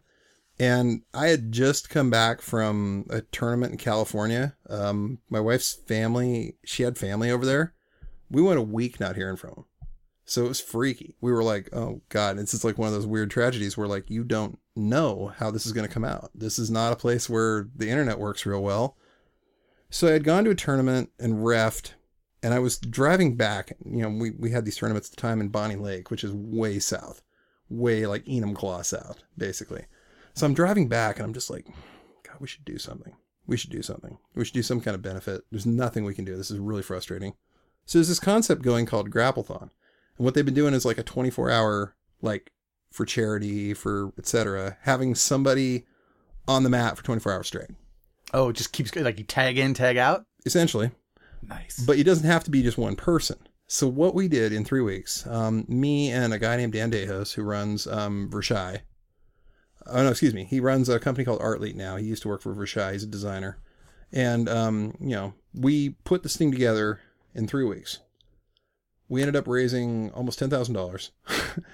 We did this marathon. We did it at the big school that my professor, Rodrigo Lopes, runs down in Seattle, Gracie Baja, Seattle. And it was like literally the best party I've ever been to. Wow. 11 o'clock, 12 o'clock at night. We've got 50 people in there grappling. 50 people in there training. It's the coolest atmosphere I've ever been in. And I've been to some great shows. This was topping all of them. And it was like, wow. I can't believe we threw this together in 3 weeks. We totally punk rocked it. We put shirts together. We put flyers. We did the whole thing. Dan did a banner. And you were at the secret. You were at the secret Jawbreaker show. Yes. And you're still saying this is better. This was fun. I mean, there is a spar that happened at 3 something in the morning, maybe 4 something in the morning, between one of our guys, Chris Johnson, and a college All-American wrestler named Jordan Kirsch. That just was legendary. I was watching it and I was like, man, there's only like 10 people in here. And it's 4 o'clock in the morning. These two guys are going like hard. Someone caught somebody and neither one of those guys likes to get caught. So that was when, I mean, Chris is a firefighter. He's a CrossFitter, runs marathons for fun, college lacrosse player. Jordan's a college All-American wrestler. Neither one of these guys likes losing at all. So when someone got caught, next thing you know, the escalation path. We had, you know, just the coolest like bunch of people that came through. We raised a bunch of money. It was a good cause. Cool. It was amazing. And this is where your background in like punk rock and DIY shows comes in, because you realize like, we don't got to wait. We can do this. We don't just make it happen. Just make it work. We just got to go. Call people, start putting flyers Every one of up. those bands yelled go for a reason. You got to get your ass out there and do it. Seriously. And you start to realize after a while that like, and this is what I meant when I said earlier, like we won. Because the limitations, once you've been through that scene, once that you came up in that scene, and you realize that really all you had to do to make a show happen or to put out a record was to just put in the work. I mean, I never was the most talented musician, but I could show up for band practice consistently. I could play the songs. I could do the work. Yeah. I mean, you did the same thing with the label, you know? You put the records out. You did the work to make sure it happened. It's the same thing here. You do the work to make sure the show happens. You do the work to make sure the tournament happens. I mean, shit, I'm running a school because I showed up and did it, you know, and it works. It's crazy. So you're bringing your whole life, your whole background in punk rock right up to this day, right up to your professional life. That's my biggest influence. Like, you know, it's interesting because I tell people when they ask, like my philosophy on like coaching people is like an amalgamation of the book Moneyball and the book Ender's Game, with some Callahan's Crosstime Saloon in there somewhere too. With a little less gay hate. Yeah, you know, we were talking about people whose work we like. We love the work. It's perfect. You called me out on Ayn Rand, and then you dropped and I throw out Ender's Orson Game. Scott Card, who is every bit. Yeah, and like I said, I just it breaks my fucking heart, man. Let me just say. But the thing Ender's is, Game's a good book. Ender's Game's phenomenal. Yeah. I mean, it's like the first Screwdriver record, right? I mean, it's not. I'm kidding. I don't like the first Screwdriver It's record. a bad callback, my friend. But It's one of those things that like it's so good that it almost makes you forget what a shithead the guy is. Yeah. It's so good that like he can't help. I mean, no matter how many bad sequels he's written, the original's out there. Look, Hunter Thompson probably did some of the shit they tried to put him away for. He's still one of the most amazing written word people. I mean, there's nothing like when I read his stuff. So, and you know what it took him to get there. You know what it took him to get there. I mean, I'll take the words and right, hate the sin and love the sinner. Right? I guess like Orson Scott Card would probably say. I suppose. Yeah. Oh God. Well, and then make a law against the sin. Yeah, absolutely. Well, you know, I mean, Utah. Well, no, wait, he's from North Carolina. No, he's not. I don't know. Brother man, we are going to close this down. No worries. So, thank you so much for coming in, man. Thank you. I appreciated it. I had a blast. Oh, it's good. And we're gonna have to get you behind this microphone again in some capacity. Well, we'll figure it out. Maybe a guest on another show at least. I could probably do that. All right. Had fun. It was a blast. Matsuoka's going to want to see you. Man, I seriously thought you were going to have him in here. I seriously thought he was going to All right, Matt, come out. No. That would be awesome. But yeah, if he sat in there for the entire like 2.5 hours we've been talking, I'd be shocked. Because I had to run in and say, okay, he knows I'm going to trick you, so just stay till the end. Man, how are you going to tell me he didn't pee that entire time? I would smell it. I didn't. Off the floor. And because it's Matt, I had to throw a scatological reference in there somewhere. Yeah. Wait till you see some of the stuff we do on his show. Love you, buddy. Miss you. All right, brother. I'll talk to you later, man. Thank you, dude. Take care.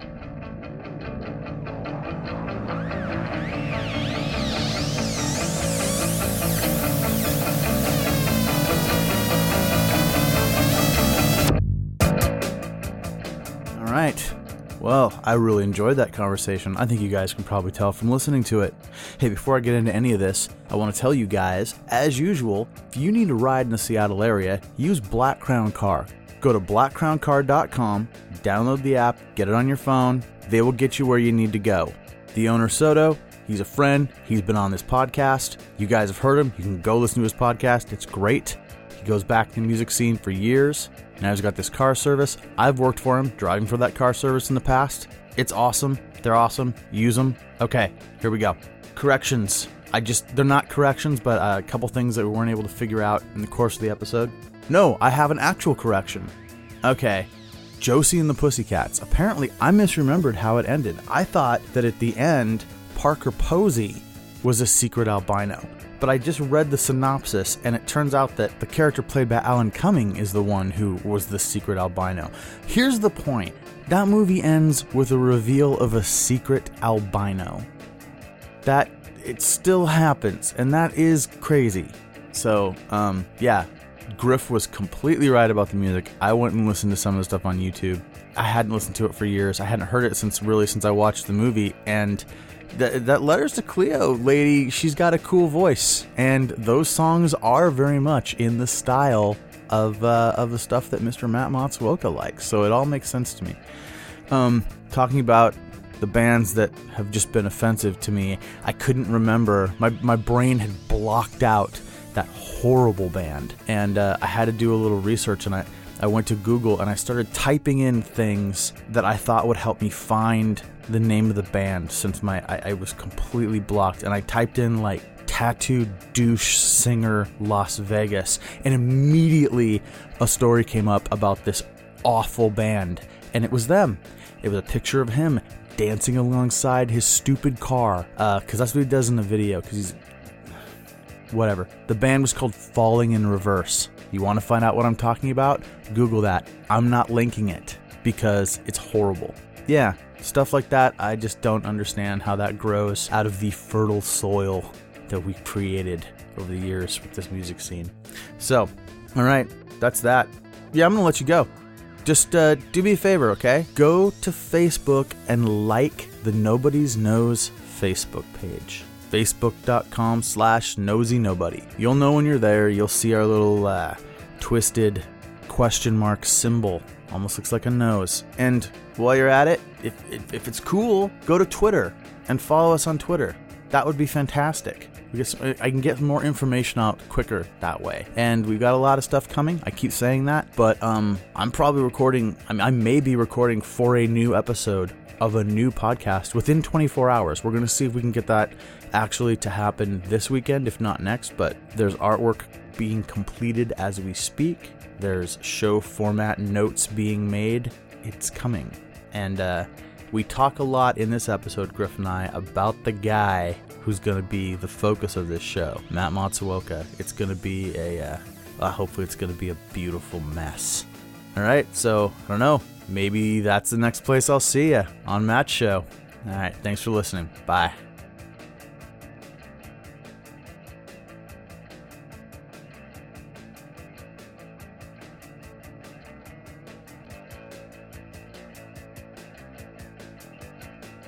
This podcast is a product of the Nobody's Knows Podcast Network. Executive producers David R. Larson and K. Drake Streetman. Music for this episode provided by Polymorph from the record Artifacts, Demos, and Debris.